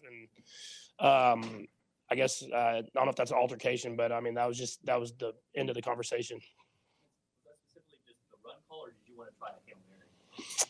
No, yeah, it was the run because I tried to go deep the first 2 times, and obviously they were in a deep coverage, and I was just all I said was I'm not going to turn it over. I'll get it out, try to get to the sideline and get us a chance to kick a field goal. But I mean it's a tough situation. I mean I'm on the field. I'm playing. I want to always try to go score. That's who I am. But that's their job is to make sure they manage the game the right way. And I mean, we had multiple chances to win after that. We just got to be better in the second half. I think that is 10,000% reasonable, and I think also completely honest. I think that explains where we're at here. I don't think that one has to be more than that. I think that one was he wanted to go for it, and the coaches said we don't want to risk it. And Patrick Mahomes wants to score, and these coaches are largely pretty conservative. NFL coaches end up going into their shell a lot more often than you'd think for a game this aggressive at times. I just don't think this one's that complicated. The offense, though, also maybe a little too complicated, maybe not complicated enough. I'm not sure. But Patrick Mahomes was asked what needs to change within this offense. We got to gel all together. I mean, it starts with me. I mean, there were certain throws I was putting on guys' back hips instead of in front of them.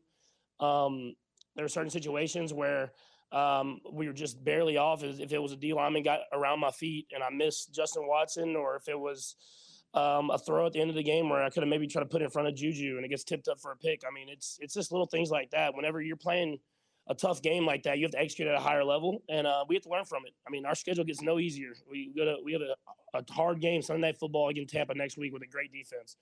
So we have to get better quickly, and if we don't want these L's to start piling up. We want to make sure we get back on that winning train. Yeah, that's all true, and they are going to have a big test again. Yes, primetime once more, Sunday Night Football next week. Enjoy your red zone leading up to that, but then in primetime, what will the Chiefs look like? I don't think it'll look like this, but I don't know why this looked like it did today. So that's something we're gonna have a few days to decode.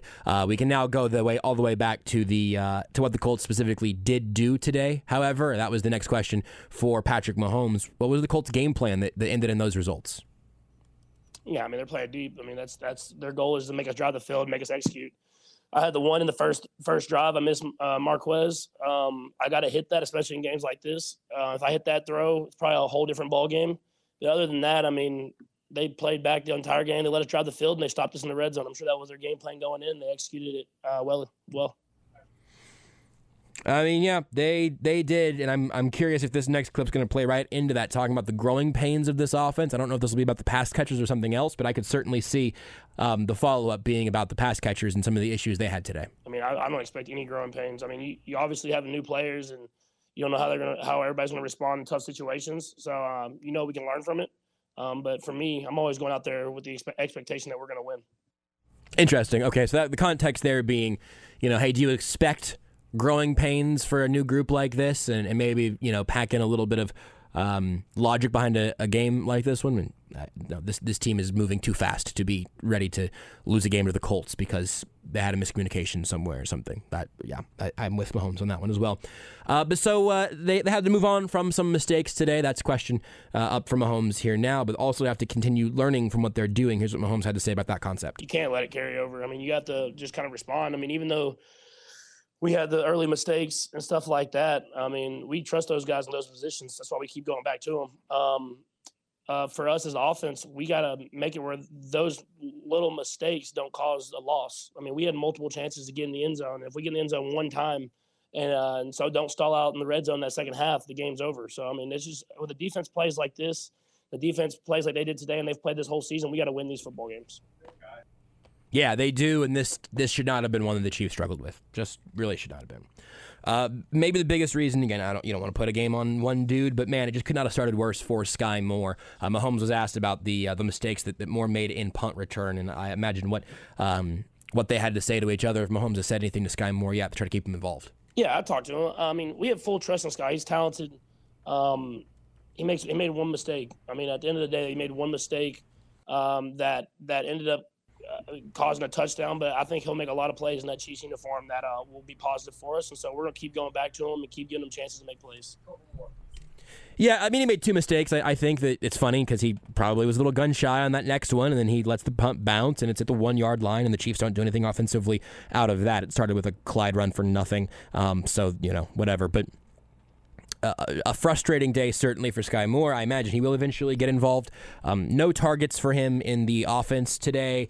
I think he only played a couple of snaps last week. I don't remember seeing him on the field today. I don't know that he got an offensive snap, or if he did, it was maybe on a running play, or it certainly never went his direction, which is what I expected coming into this year. Anytime I had a chance to do it, I did a fantasy podcast. I said, look, don't let this be an indictment on Sky Moore, but don't draft him in your fantasy league. I do not expect him to be involved early in his rookie year. That's not about Sky Moore. That would be true if they would have drafted George Pickens or Alec Pierce. Whatever it would have been, I just think that learning curve is pretty high on an offensive standpoint. Unfortunately for Sky Moore today, and he saw the field in special teams and made one huge error and then another one that was also pretty impactful. Mahomes here talks about the offense struggling even with the defense playing well. I imagine that's got to be quite a bit of a letdown for 15 and company. Yeah, I mean, I try most times. They did a good job of stopping us a couple of times there at the goal line. I had the one where kind of slipped out of my hand trying to get to Kels real fast. And in certain situations, you have to just take the points and when a game's going like this. And I think you see that sometimes. I mean, the defense plays like they're playing right now. I mean, I have full trust the offense is going to figure it out. So, I mean, if that's the positive I see in this game is defense is playing really good football, and the offense we have to learn to get better as the season goes on so we can win a lot of football games. I like that. That's a good win and a good point that I would agree with across the board. I was thrilled in this game and really, really intrigued by what this team was going to look like once the mistakes stopped today when I realized how good the defense was playing. The issue is that the mistakes never stopped. The mistakes never stopped. And so they squandered an awesome effort from a defense, essentially missing 3 starters. 2.5 if you want, but Trent McDuffie and Willie Gay, obviously. And Mike Dana is the third defensive end at absolute worst. And I think by snap count, he might have actually been up there at 1 or 2 even before he ended up missing this game with an injury. Next here from Mahomes, the momentum shifting late. Is that something that he was able to feel in real time? I didn't. I mean, the way our defense was playing, you were just relying on them. You're just trying to find ways to put points on the board. I mean, they've done a great job these first few weeks. They did a great job today. And they have players too, and we gave them too many chances, and we didn't put it in the end zone, and they made plays at the end of the day. So I didn't feel the momentum really swing until after they scored the last touchdown. I mean, we have to be better. I mean, that's all I can say as an offense. We have to be better. They do, and we'll see what his final thoughts were here, kind of assessing the team as a whole at this point and where that leaves Kansas City going forward. I don't know if you can assess how the team is yet. I just want to find ways to win at the end of the day. We obviously aren't playing the way we wanted to these last 2 weeks on offense, but we've been battling, and the guys battling, you can see them battling to the very end. And so you love that, but you got to find. I mean, our schedule, we have a tough schedule, so we have to find a way to win these football games. They're going to be tough contests, and so we'll see how we respond. I'm excited to see how the guys respond. Yeah, me too. I'm probably going to get suckered into buying the bounce back in a primetime game against a better team sort of moment for the Chiefs next week. I don't know if that's smart money or if I'm a mark on that one. Because the place that I'm left in the tension of is that the Chiefs, even with just some mistakes, win this game by 10 points today. I mean, easily. This game is so different if Sky Moore is able to let 2 punts bounce into the end zone instead of one of them being muffed and one of them being down to the 1. This game is so... the game would not have necessarily been different, but the result would have been different if Chris Jones either doesn't say anything or doesn't get flagged for talking for presumably the first time in his career. If Harrison Butker is healthy, this game is different, fundamentally. In at least 3 different moments. Missed extra point, missed field goal, fake field goal. Harrison Butker probably adds 7 points to the Chiefs today.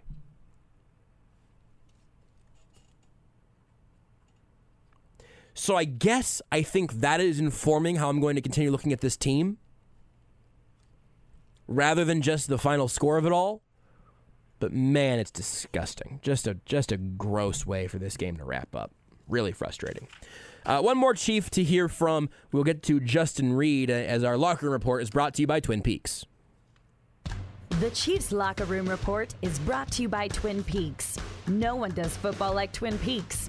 Whatever your preference, they have everything from tequila cocktails and an extensive bourbon category to top shelf spirits and cocktails served over ice balls. Local craft beers and handcrafted whiskey cocktails round out an adventurous drink menu, second to none. And don't forget about their 29-degree man-sized drafts at Twin Peaks. We will go back to Indy one more time to hear from Chief Safety Justin Reed here on Sports Radio 810 WHB Kansas City.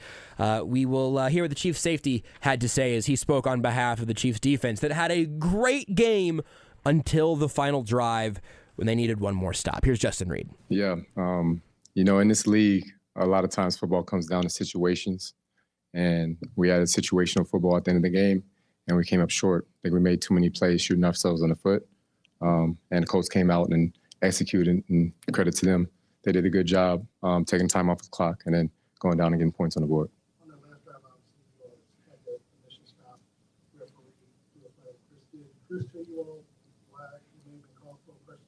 Yeah, I mean, Chris is a veteran, and I don't really speak much on other players, but he knows what's going on. We'll just have to chalk that one up, look at ourselves, and get better from it.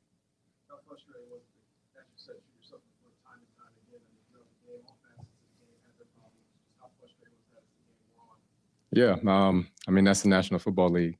It's a game of inches. You can't do things that beat yourselves, and you got to go out there and win. I'll give a lot of credit to the Colts special teams. I think they did a hell of a job today. But we got some things. We did some good things on the field today.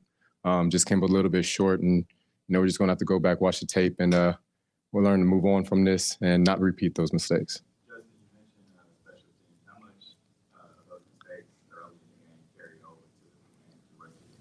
I think that mentally this team has a good fortitude to where, when bad things happen, we're able to move on to the next play. It was just, last week whenever we were able to turn the tide on the game, and, this week, that's just how the NFL goes sometimes. So I don't think that this is anything that's going to be detrimental to us as a program, to the mentality of the locker room. I think we're all still hungry to be successful, and we're just going to be chopping at the bit after we watch this tape to get ready for our next opponent. Just to stay consistent, a lot of the same things. We know what we did. We had opportunities to win this game, and we just came up short. So in order to win in this league, you gotta win those inches and be successful. I thought a lot of them were very effective. I thought that we were able to confuse their offensive line, but that's Coach Spag's specialty, having guys come from all over. So that's part of the good things that we did.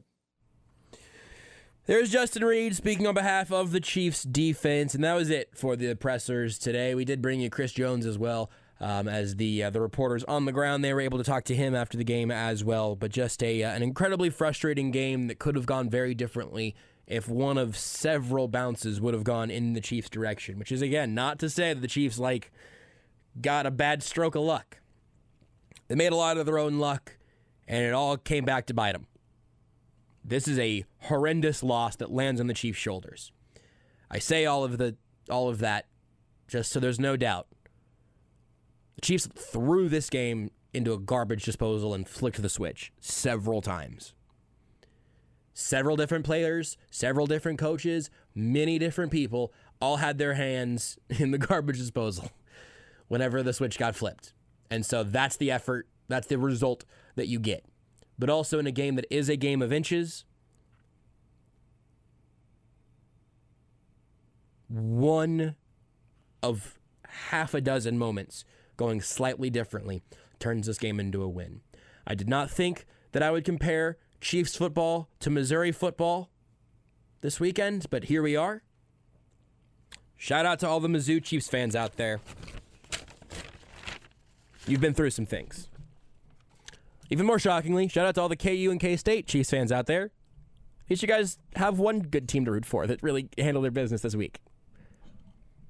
I'm telling you, man, Kansas is a football state, and Missouri is currently in a state of misery. We'll take a break here on the Sports Radio 810 WHB post-game show. My name is Joshua Briscoe on this side of the microphone. The Drake hitting the buttons on the other side. Appreciate Dylan Michaels for the production as well. It's all brought to you by CBD American Shaman. Free CBD samples every day. On the other side of the break, we'll hear from our friend Matt Derrick of ChiefsDigest.com. We'll see if he can make any sense of this loss whenever we come back. The lefty boots it. High spiraling kick. Moore backing up inside the 10. He'll drop it at the 7. That's a free ball. Pounced on at the 4-yard line. Colts say they have it, and they do. They sure did. And it didn't get a lot better for the Chiefs after that. Call courtesy of Compass Media Networks. Fumble there courtesy of Sky Moore. And a loss courtesy of the Kansas City Chiefs. Let's talk about that now with our friend Matt Derrick of ChiefsDigest.com. Matt, I decided before the segment that I was explicitly not going to lead you any direction on this because I think there are probably 4 or 5 different reasonable answers. So tell me what your biggest story of the game is today as the Chiefs fall 20-17 against a Colts team that I still think isn't very gosh darn good. There's probably quite a few takeaways that I could have for this game, but, I mean, chief amongst them is that special teams just absolutely destroyed this team today. Yep. I don't think you can make much of an argument that maybe at least a 14 points swing based on special teams, probably at least 7. I mean, minimum of 4. Yep. But, well, I guess bare minimum 1, but I think you could say 4 easily, like maybe 11 easily. I'm going through all the numbers here, Josh. But hey, you want me to make it 14 for you? 14 is the realistic number. Yeah. So yeah. I'm fine with. We want to agree on 14. 14 is a great number, and you know what? You only needed 4 of those, so you win the game. The other thing else, honestly, I mean, I think is fixable with this team. They need to learn some things on offense. I mean, there's no doubt about that. And if they do learn a lesson from this game, then I think that's probably worth the loss. I don't think that Chris Jones is probably going to get called for that penalty again in his lifetime. And if he does, then shame on him. But I think, and even with some of the special teams fiascos, I think are fixable. But I don't know. I'm still, kind of digesting, and I haven't had a chance to listen to the callers, so I don't know if you've had callers or how fatalistic everything is, but I'm not quite there. I mean, I guess I'm looking through this maybe through some different tinted glasses, but I don't think it's the end of the world for this team. It's only week 3. Well, one thing I just tweeted out, I just quote tweeted an EPA per play chart from the Colts, and I'll just give you the gist of it. Everything is negative. That's not an exaggeration. Every single category, what the Colts did offensively was in the negative in the aggregate, right? That last drive was the first time they looked like a professional offense all day.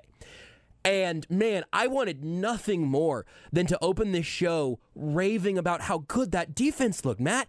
Again, this kind of goes back to me not having a very high opinion of the Colts, particularly the Colts offense.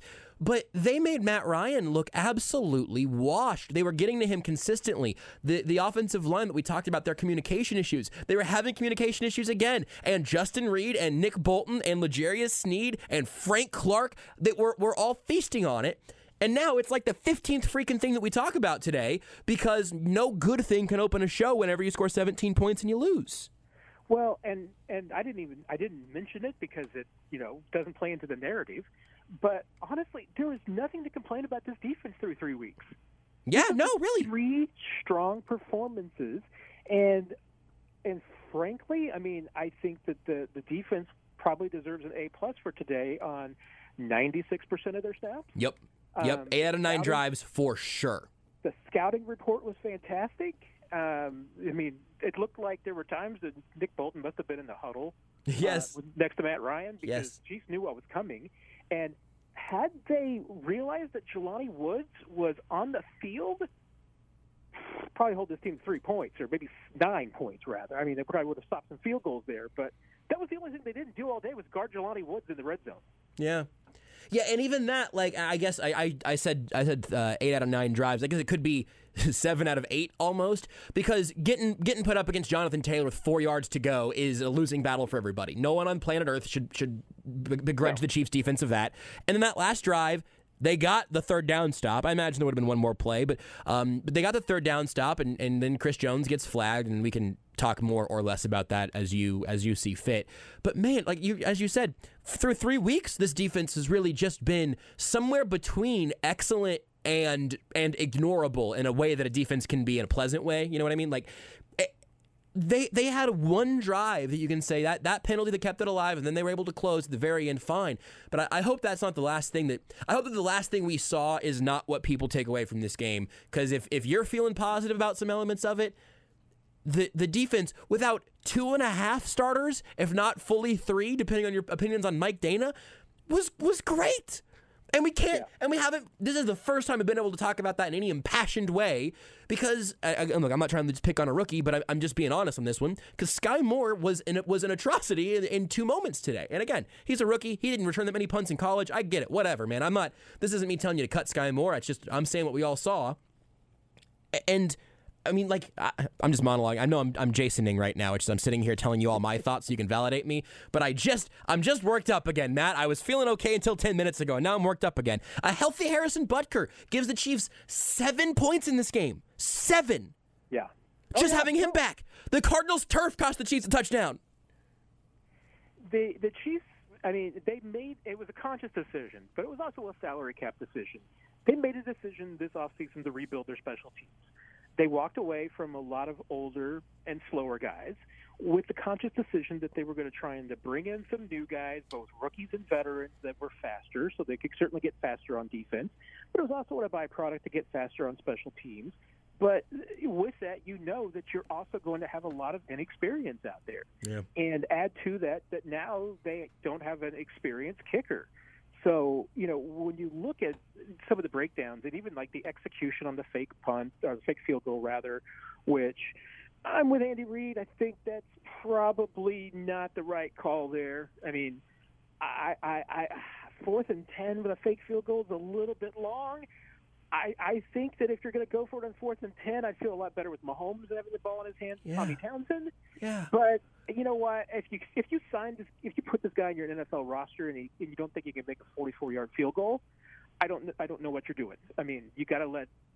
I mean, that's the fake field goal to me is the last alternative. But maybe I'm being a little harsh. But again, I mean, I think that some of that comes down to inexperienced guys and execution, and I think a lot of that was the special teams problems with inexperienced guys and execution. That should get better. I mean, Dave Toe should be able to coach those guys up, and more experience will help. It's just unfortunate for the Chiefs that maybe you got all those mistakes in one game. Yeah. But I tell you what, the only other thing that's frustrating, I think, as a Chiefs fan, and I see a lot of talk about the offensive line that honestly I think is misdirected. I think a lot of this loss is on Mahomes because I saw a quarterback in the first half that spent a lot of time looking downfield. and looking for some deep targets. And you know what? They weren't there. Yep. He had one clean shot and missed it. And after that, I mean, the Colts clearly were like, you know what? We made the one screw up. We've dodged a bullet. Don't let him do that again, because they were bound and determined to make sure that Patrick Mahomes didn't beat them deep. And he spent the entire first half looking deep. And I said this earlier, and it's my new favorite line, and I'm going to milk this for a while until, I think the Chiefs prove this. They're going to have to eat their vegetables before they get to dessert. Mm-hmm. And eating your vegetables is throwing the ball to Juju Smith-Schuster the entire game in short and intermediate. Taking advantage and just moving the chains. Do what the Colts did on that final drive. The Chiefs can do it. We know that they do it all the time. They can move the ball with brutal efficiency. But Mahomes just had that look in his eye, that mentality in the first half of trying to find the deep ball, and it wasn't there. And it's not going to be against these two deep shells. I mean, the only way you're going to get teams out of it is by running the ball effectively and throwing the ball short. And God knows the Chiefs did not run the ball effectively today. No kidding. Yeah, that was infuriating. Give me a little more on Mahomes there, because I did think he was interesting post-game where, he cops to where he was at. But one place where I started, I'm assuming here, because, I watching on TV, I don't know what actually is happening down the field, but I will be looking for this whenever we're able to get the All-22 and everything. I wonder how much of that was Mahomes' big game hunting and how much of it was him not having very many guys creating much separation by even NFL standards. I genuinely do not know the answer to that. If it comes out that Juju was a yard open 90% of the game, then I will happily recant. But did you have any feeling on that in terms of again, Mahomes looking for the big play while also having a largely new group around him? Did that impact things today, or how would you dissect all that? I mean, I think you're right, and I will absolutely do the exact same thing. I'll take a mea culpa on this. If we look at the All-22, and it looks like, as Tony Romo noted, on occasion, that maybe the Chiefs were just running a bunch of stop routes against, man coverage at times, and yeah, good point. And there was just nobody getting open. But you just could see it looked like his eyes were looking downfield, and I know, and that's the great thing about Mahomes, and why Chiefs fans love him, because you're especially coming from the Alex Smith era when poor Alex Smith never looked downfield. Yes. You love having a quarterback that can do that, and it's great. It's fantastic. And it's the reason why this team is probably going to win multiple Super Bowls, is because they have a quarterback with that talent. But you know what? There's also times when you just got to throw the ball 5 yards and, move the chains. And the worst thing about it is Mahomes knows that. Yeah. I mean, he's told us that. He understands it. But I think that, and maybe it was going into a game like this where it's a team like the Colts that's struggling. You look over on the other side and you see so many guys that are banged up and hurt, and you're just thinking, this is an opportunity to feast. And it wasn't there today. You mentioned that you don't think the offensive line has deserved all the criticism it's gotten so far. I feel you on that. I imagine that there's, again, going to be plenty to look at. And Orlando Brown had one of the, an offensive lineman low light that will be clipped on Twitter for the remainder of this season and his next contract and all of that. That's not necessarily a good way to judge a lineman's performance off of their worst moment of the game, but he had one of those real bad moments. But also, you mentioned not being able to run the ball effectively, and I mean that's being borderline kind. I don't know how much of that's the offensive line, how much of that is the running backs. I didn't see. This might be too harsh, and I very well could be glossing over something that just didn't stick. But if you put a gun to my head right now and said, hey, can you go find one play where a running back did something out of the backfield that was like in a carry, did a running back carry a football in a way that ultimately helped this football team today, I would tell you about Michael Burton. That's what I would have. I would have that one. But if you said a tailback, I don't know that I'd have anything for you. I don't know that the offensive line was making much happen in that form or fashion. I think this offensive line gets graded out really well and run blocking pretty consistently. I don't know whose fault this is. I don't have any answers. That's my job, is to ask questions. It's your job to tell me what happened, Matt. And I mean, I think there's probably a lot of fault to go around, across the board. That's probably the theme of the day, I think, right? I mean, yeah. I mean, was it a matter of the proper plays being called? Maybe. Was it the proper game plan? Perhaps. I know that there were, certainly Clyde made some mistakes. I think he would have had an easy touchdown on that one play when Colin Saunders in the game. Yeah. Had he kicked it to the left because there was a hole about 5 yards wide open to his left that he could have plowed right through. Yeah. But when your starting running back goes 7 carries for 0 yards, there's blame for everybody. Yeah. And it's not that I don't think that the offensive line doesn't deserve some criticism. I mean, certainly they do. But I don't think it was entirely their fault. And like I said, if I'm putting the list of whose fault that this loss was, like I said, special teams is right there. Chris Jones probably unfairly gets a lot of it because he had the most inopportune play of the game. Right.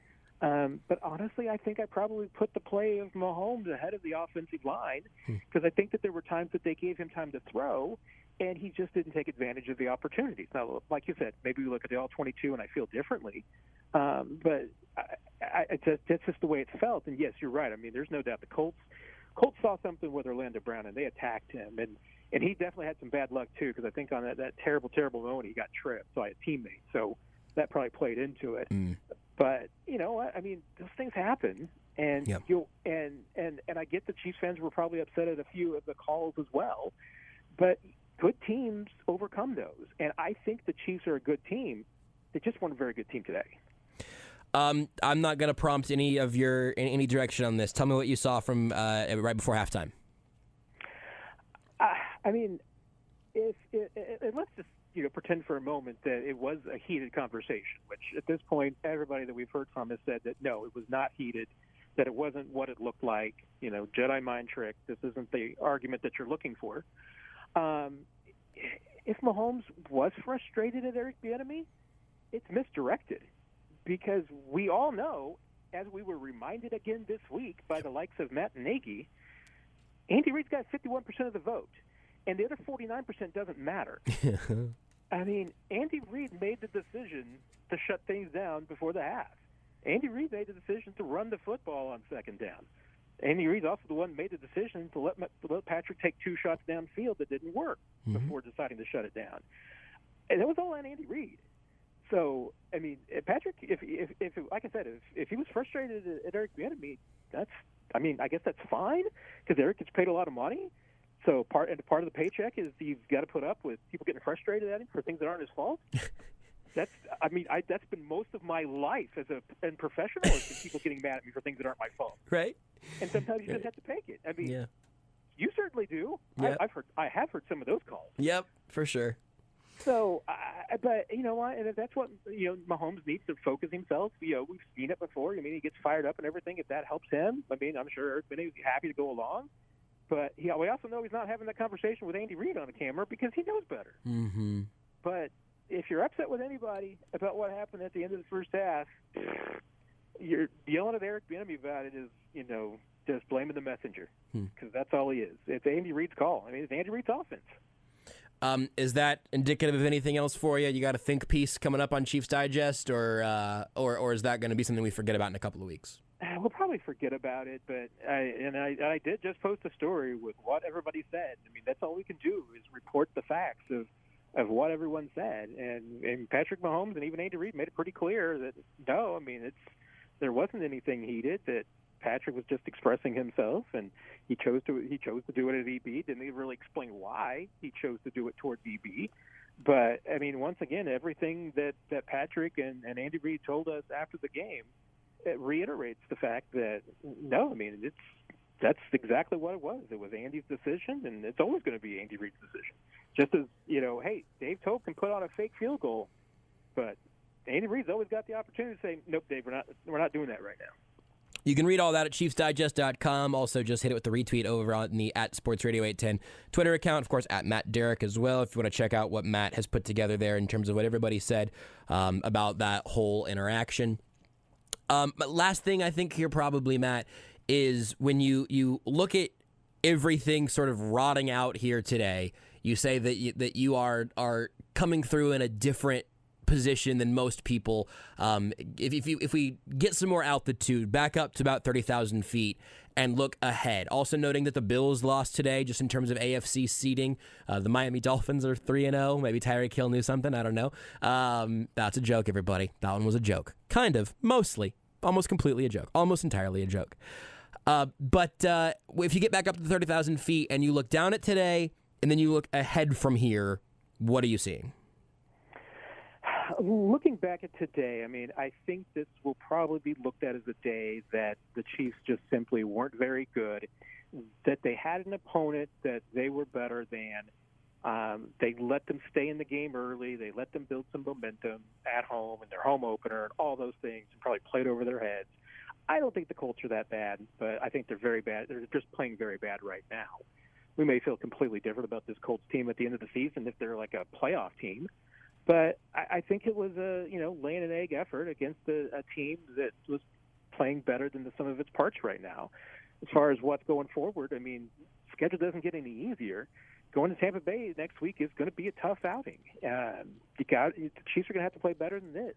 There's a distinct possibility they come back home 2-2, and they've got a few more tough games. Although that Raiders contest should not be very tough at all. But there's this team has to know that today's effort will not get it done. They know that. They have to. And if that's what it takes, if that's what they needed was a wake-up call, to shake them out of some things, but at the same time not, paralyzing this defense. I mean, this defense does not need to be given a wake-up call. Don't do anything with the defense. It's playing great. Yes. Let them just keep it going. But as the offense and the special teams woke up today, and if they can beat Tampa Bay next week, everything's going to be fine. Here's my actual last thing. With whatever your best possible judgment is, knowing that we have some limited information, I imagine you heard what Chris Jones had to say, the pool report, all of that. You know what? I'm just gonna tell you what I think. I think you can absolutely blame Chris Jones that he should have been. If he's going to talk to anybody, go talk to Nick Bolton or Justin Reed or somebody on your own team. If you're going to say something to Matt Ryan, you don't want to do it when the ref is standing over you. He should have maybe just said nothing at all. I hear all that, and I don't think any of that's unreasonable. I also have to imagine that he said something he would have needed to say something absolutely heinous to, in my book, justify a 15-yard penalty in that moment in the game. He said he's never been flagged for talking before. I am saying both. Chris Jones is going to have to own that one, and it seems like he's going to eat it. And also, when I saw that flag come up and then it ended up just being some sort of talking, I was shocked. So where did that specific part fall together for you? I got to admit, as I was watching on the replay especially, I was watching it unfold, and I'm like, okay, well, Chris Jones laid on him a little bit too long. That's a problem. And then, okay, Chris, you played on Matt Ryan too long, and now you're kind of jawing at him a little bit. That's a problem. And then he kind of, said something again, and it's like, you know what? That's 3 strikes. I mean, you could probably get away with one of those, and certainly Chris Jones got away with 2 of those. He just wasn't able to get away with 3. And you know what? I mean, that's probably pretty fair. I mean, there's a lot of officials that might have even flagged Chris Jones for just getting up pretty slow off Matt Ryan, because he did kind of lay on him for a while.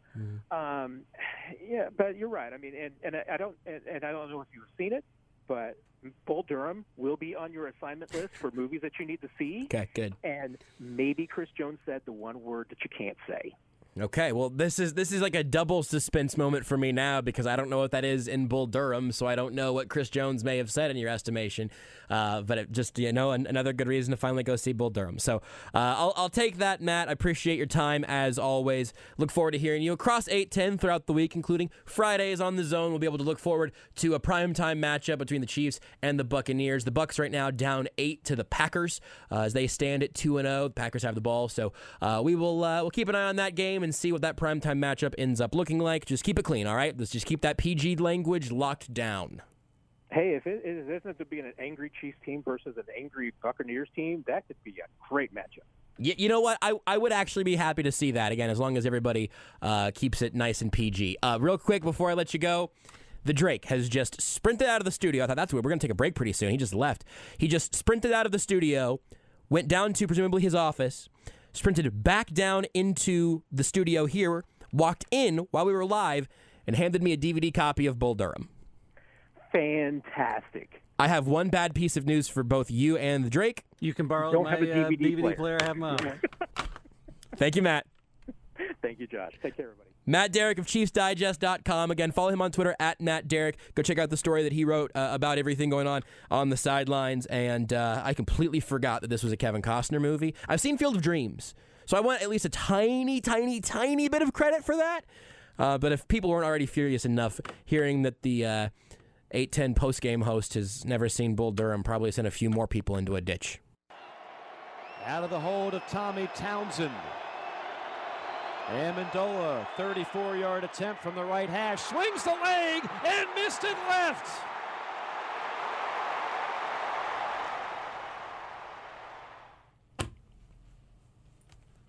Kickers! I hate it when games come down to kickers. Even whenever it's good. Even when it's Harrison Butker. Including when it's Missouri, who I know. The thicker kicker, as they call him, is unstoppable until you decide it's a kicker's game. And I just want football games to be decided by, I don't want to denigrate kickers, but like football players in the traditional sense. That's what I would like to see. Not that, some of these decisions the Chiefs made today were horrible schematic decisions. It comes down to a kicker. And sometimes the 40th best kicker in football comes through and is automatic. And sometimes you call him up and he cannot hit anything. Today, the Chiefs found the latter in Matt Amendola. Harrison Butker, remember, the Chiefs poached off the Panthers practice squad. They didn't draft him in the third round. He was on the Panthers practice squad. They went and got him. Not Matt Amendola's day today.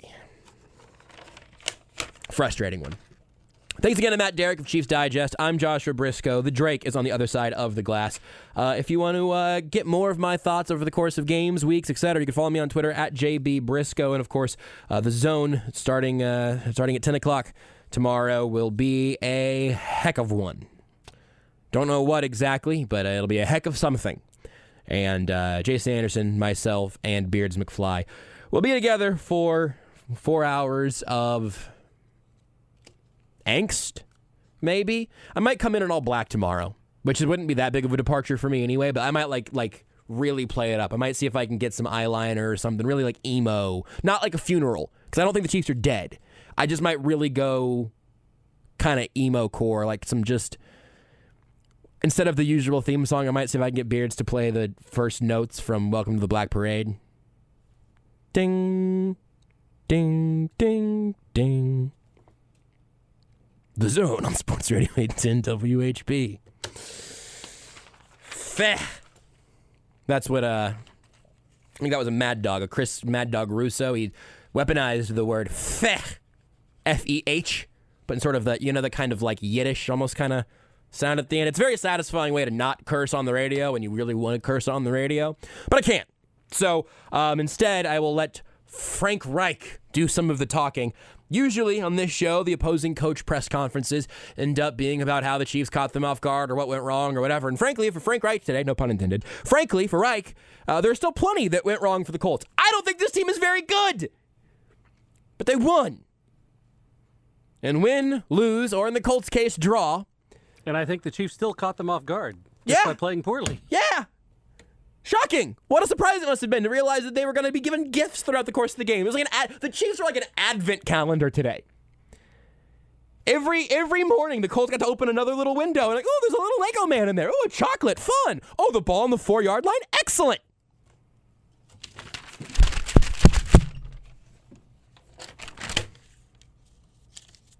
I feel like I was in a collision. And if I was, it was the one place that I'd go. Our opposing coach press conferences are brought to you by Metcalf CarStar. Brought to you by Metcalf CarStar. If your vehicle gets sacked on the road, take it to Metcalf CarStar, the collision repair experts. They make it convenient and easy to get back on the road. Go to carstar.com and search Metcalf CarStar. CarStar. Relax. They'll take it from here. We'll see if Metcalf CarStar could just handle the Chiefs special teams, try to get some of the dents out, and send them back out for Sunday night against the Tampa Bay Buccaneers. Here is Indianapolis Colts head coach Frank Reich after this game. Great team win. Man, what we were talking about in there a minute ago was just the ultimate team win in all three phases. We've said kind of coming into this year, that's the kind of team we feel like we have, like that we can be good in all three phases. That's what it takes to beat a team like the Kansas City Chiefs, and that's what we got today. I mean, you know, defensively, it was just a great effort. I mean, a really great effort. I don't think I've ever seen anyone rush Mahomes that well, you know, and even though it might only been one sack, but we had him on the run, we had him in the well. He didn't escape and make a bunch of big plays. A real credit to our D-line and our defense and what they did there. I thought we played coverage exceedingly well. I thought Gus and the defensive staff had a great game plan, and defense really held us in there. And special teams came up huge, right? I mean, the muff punt, the fake field goal that we denied, the punt down on the one, good coverage on kickoffs. You know, really good. And then on offense, you know, we weren't totally in sync at times in the first half, but there were flashes. We had drives, you know, weren't running it like we normally want to run it, but you know, we had some drives. We were decent on third down. Felt like we got a little rhythm at times. Felt like we got closer today. And then when we needed it in the fourth quarter, we made plays. We really needed it. You know, Matt was clutch, made a couple key throws, you know, down the end there. So a real credit to him, real credit to the whole offense. A great team win. Julian Blackmon did have the ankle, and that's the only injury to report. Frank, why do you guys play so well when it feels like your back is against the wall? It's been several years now. I mean, I think part of that's the character of the team. You know, it's the character of the team. Part of it is, I know nobody wants it, but I just think we're just continue to get better. You know, we got better today. You know, we got better today. And thankfully, we got the results we wanted. You don't always get those results when you want them. But there's no doubt our backs were against the wall, Joel, like you're saying. And we responded, and I think that's a testament to our players. You felt like a big moment for Matt. I mean, it wasn't pretty for a lot of it. Fumble, a lot of pressure in his face. And then, you know, you guys were ready to punt before that penalty. Yeah, and that's what I love about Matt. I mean, the guy is you cannot phase him. I don't think I've been around a lot of great ones, but as far as guys that are on to the next play, Matt's as good. He's certainly as good as anybody I've been around. There's some other guys, you know, the Peyton Mannings of the world, but like Matt Ryan is unflappable. The guy is unflappable. He does not, you know, you try to say, hey, you try to go over, he's already to the next play.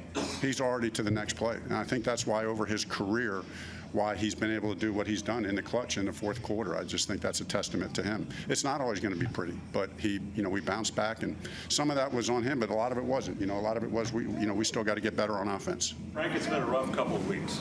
How big a win is this for you personally and for this franchise at this point of the season? Yeah, it's all about the team. You know, it's all about the team, right? It's all about that's really that's all we care about. That's all I care about. That's really all I care about. You know, we talk, it's all I care about, this team, these guys. Did you guys need this? You know, what the guys were talking about yesterday is every win's a must-win in this league. You know, maybe you wait a little bit more. It's a big win, but it's one game. You know, we got another big one next week, so we got to put this one behind us. We got to come in Monday. You know, really, you want as a head coach to get in the locker room, to get up here and say the same thing, win or lose. Let's study the tape. Let's get better. Let's find ways to win. Let's find ways to become the team that we envision ourselves that we can be. And I think today what we said in there was, this showed us we can be the team that we want to be. We can be the team that we think coming into this season that we were going to be. We can be that team, but we got to work to get better. Did you make a couple more? Does it solidify your message though when you do get the result finally? There's no doubt at some point you got to get results. You know, I mean, there's no doubt about that. And so, you know, thankfully we got them.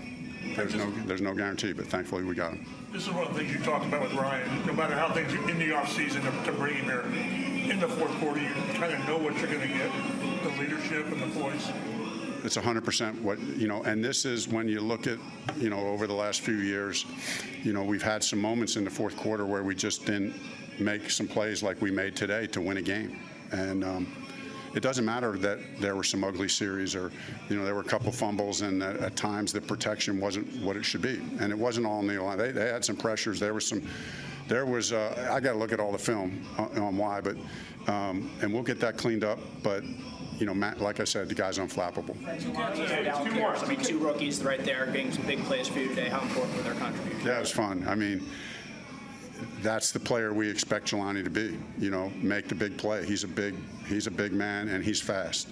And you could just see his growth and maturity in the offseason, in training camp, especially when Drew got hurt and a little bit more pressure put on him to come through. He's just continued to get better every week. Really happy for Jelani. Okay, last one.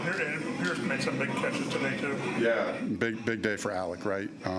The go ball, that's what he's here for, to make more of those. And then made the play down there in that last drive. That was a big throw and catch. So good day for two rookie skill players.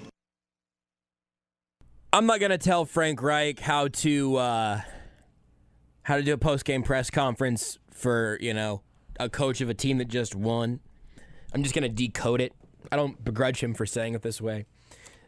I don't know where the cameras were. If you're watching on streaming, if this part of it was playing or not.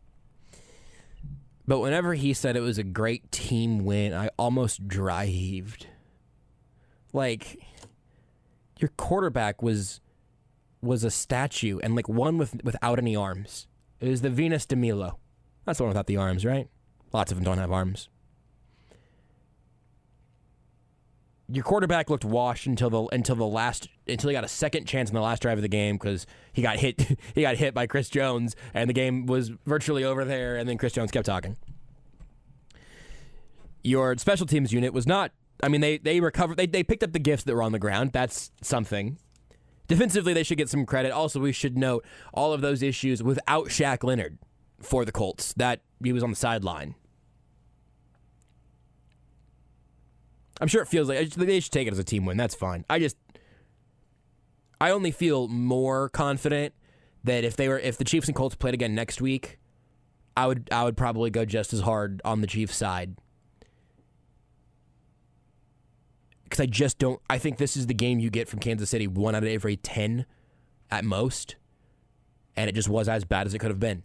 They lose more than once. I don't mean they only lose 1 out of every 10 if they play the Colts over and over and over again. Maybe might be 2 or 3 times. I don't know. But I just don't. The only way it could have been worse is if the defense didn't look good, which I am so frustrated about because the defense looked so good. Without 3 starters, with mostly young guys, with Darius Harris playing some great football next to Nick Bolton. Really good stuff from the front 7. Solid stuff from the coverage. That last drive was tough, but that's the first time they really got pushed on. And that's like the 15th thing on the list of items here. We might bring you Chris Jones one more time, but I wanted to do something to put all this into a little bit of context, and also just to get me caught up on what all the football I've missed today outside of Chiefs Colts. Primetime games, I just plug into the Red Zone Matrix for 6 hours, and then eventually unplug and come back for the Chiefs game. Today, though, the noon games came and went, and I literally only barely followed any of them. The Bears beat the Texans 23-20, so the Texans are now 0-2-1. They tied with this Colts team. They just lost to the Bears, yes, by 3 points. The Bears are now 2-1, right there with the Chiefs. The Chiefs and the Chicago Bears are both 2-1. The Raiders, I have no idea what happened in this game. I also just learned that this happened. No idea what happened here. Titans 24, Raiders 22. I don't know. The Raiders are 0-3, though. And Derrick Henry had 85 yards. Nothing crazy there. Hunter Renfrow is out for this game, I believe. So the Raiders are 0-3 and alone at the bottom of the AFC West. Now the Titans get their first win of the season. This one's very relevant. The Miami Dolphins are, if not the only, would be one of the only undefeated teams left in the AFC. They might be alone now. The Dolphins beat the Bills 21-19. The Bills' offensive coordinator wrecked his own space. Josh Allen threw 63 times for 400 yards and lost while also leading the game in rushing. That's incredible. I saw a stat earlier that the Bills ran something like 90 plays and the Dolphins ran like 39 plays, something right around those lines. Absolutely bonkers. But I mentioned all of this today because the Bills and the Chiefs are now both 2-1. The Bills lost a game to a divisional rival. And as we're talking about 1 seed, 2 seed, all of that, worth noting, as you wait to see how real the Dolphins are going to be. Tua left with concussion symptoms. He hit his head on the turf really hard and then came back. The NFLPA is now investigating that. But the Dolphins win. Ravens beat the Patriots 37-26. That makes sense. That seems about right. Bengals handled the Jets 27-12. That's their first win of the season. The Ravens are 2-1 right there with the Chiefs. Eagles are 3-0 in the NFC. They trounced Washington.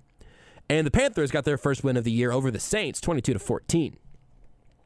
I'm scrolling through and realizing I just would have been surprised by a good number of these results today. But here's the live stuff. And one of these really matters, and a couple of them kind of matter. Kind of mattering, the Packers and Buccaneers are in the fourth quarter. The Packers are up 14-6. Packers are 1-1. The Bucs are 2-0. The Chiefs have the Buccaneers in Tampa on Sunday Night Football next week. I would rather that be a battle between 2-1 teams. I don't know if it really matters, but worth keeping an eye on as the Buccaneers struggle to put any points on the board. They also, the over-under for Patrick Mahomes versus Tom Brady could be extraordinarily low for the two of them. That's kind of interesting. Falcons, Seahawks. Falcons are up right now looking for their first win of the year, 27-23. We'll see on that. And the Rams are handling the Cardinals 20-9 in the fourth quarter. But here's the one that's almost over, and that is effectively over. Chargers 38. Excuse me, I apologize. I misspoke. Jaguars 38. Chargers 10. Justin Herbert is still in the game. He is still getting hit. Brandon Staley should do something. Please. Get him out of there. Keenan Allen didn't play. Lots of injuries across the board for the Chargers, but they came out of their Thursday night matchup with the Chiefs, obviously having lost that. The Chargers being, I think, clearly still number 2 in this division. The Chargers are about to fall to 1-2. To the Jags are about to rise to 2-1.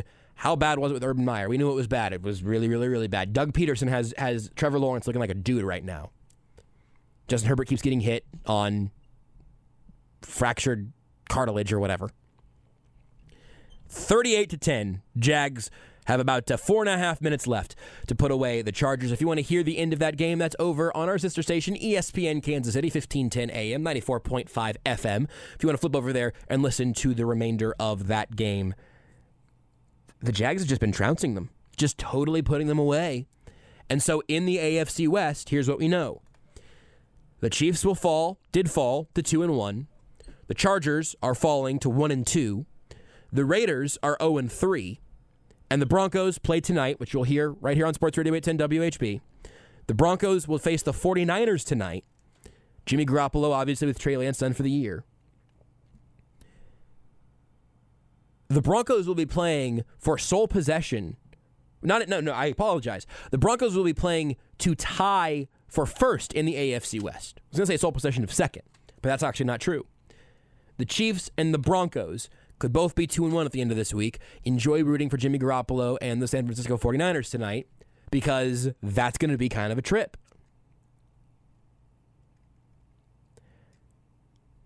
I believe the Chargers did, in fact, make something happen here while Justin Herbert's out there getting hit.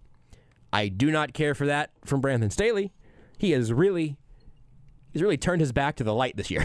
Brandon Staley has been very disappointing. And I don't know what's going on in Los Angeles right now. What I do know is that the AFC West is about to look very different, where the Chiefs lost to an AFC South team.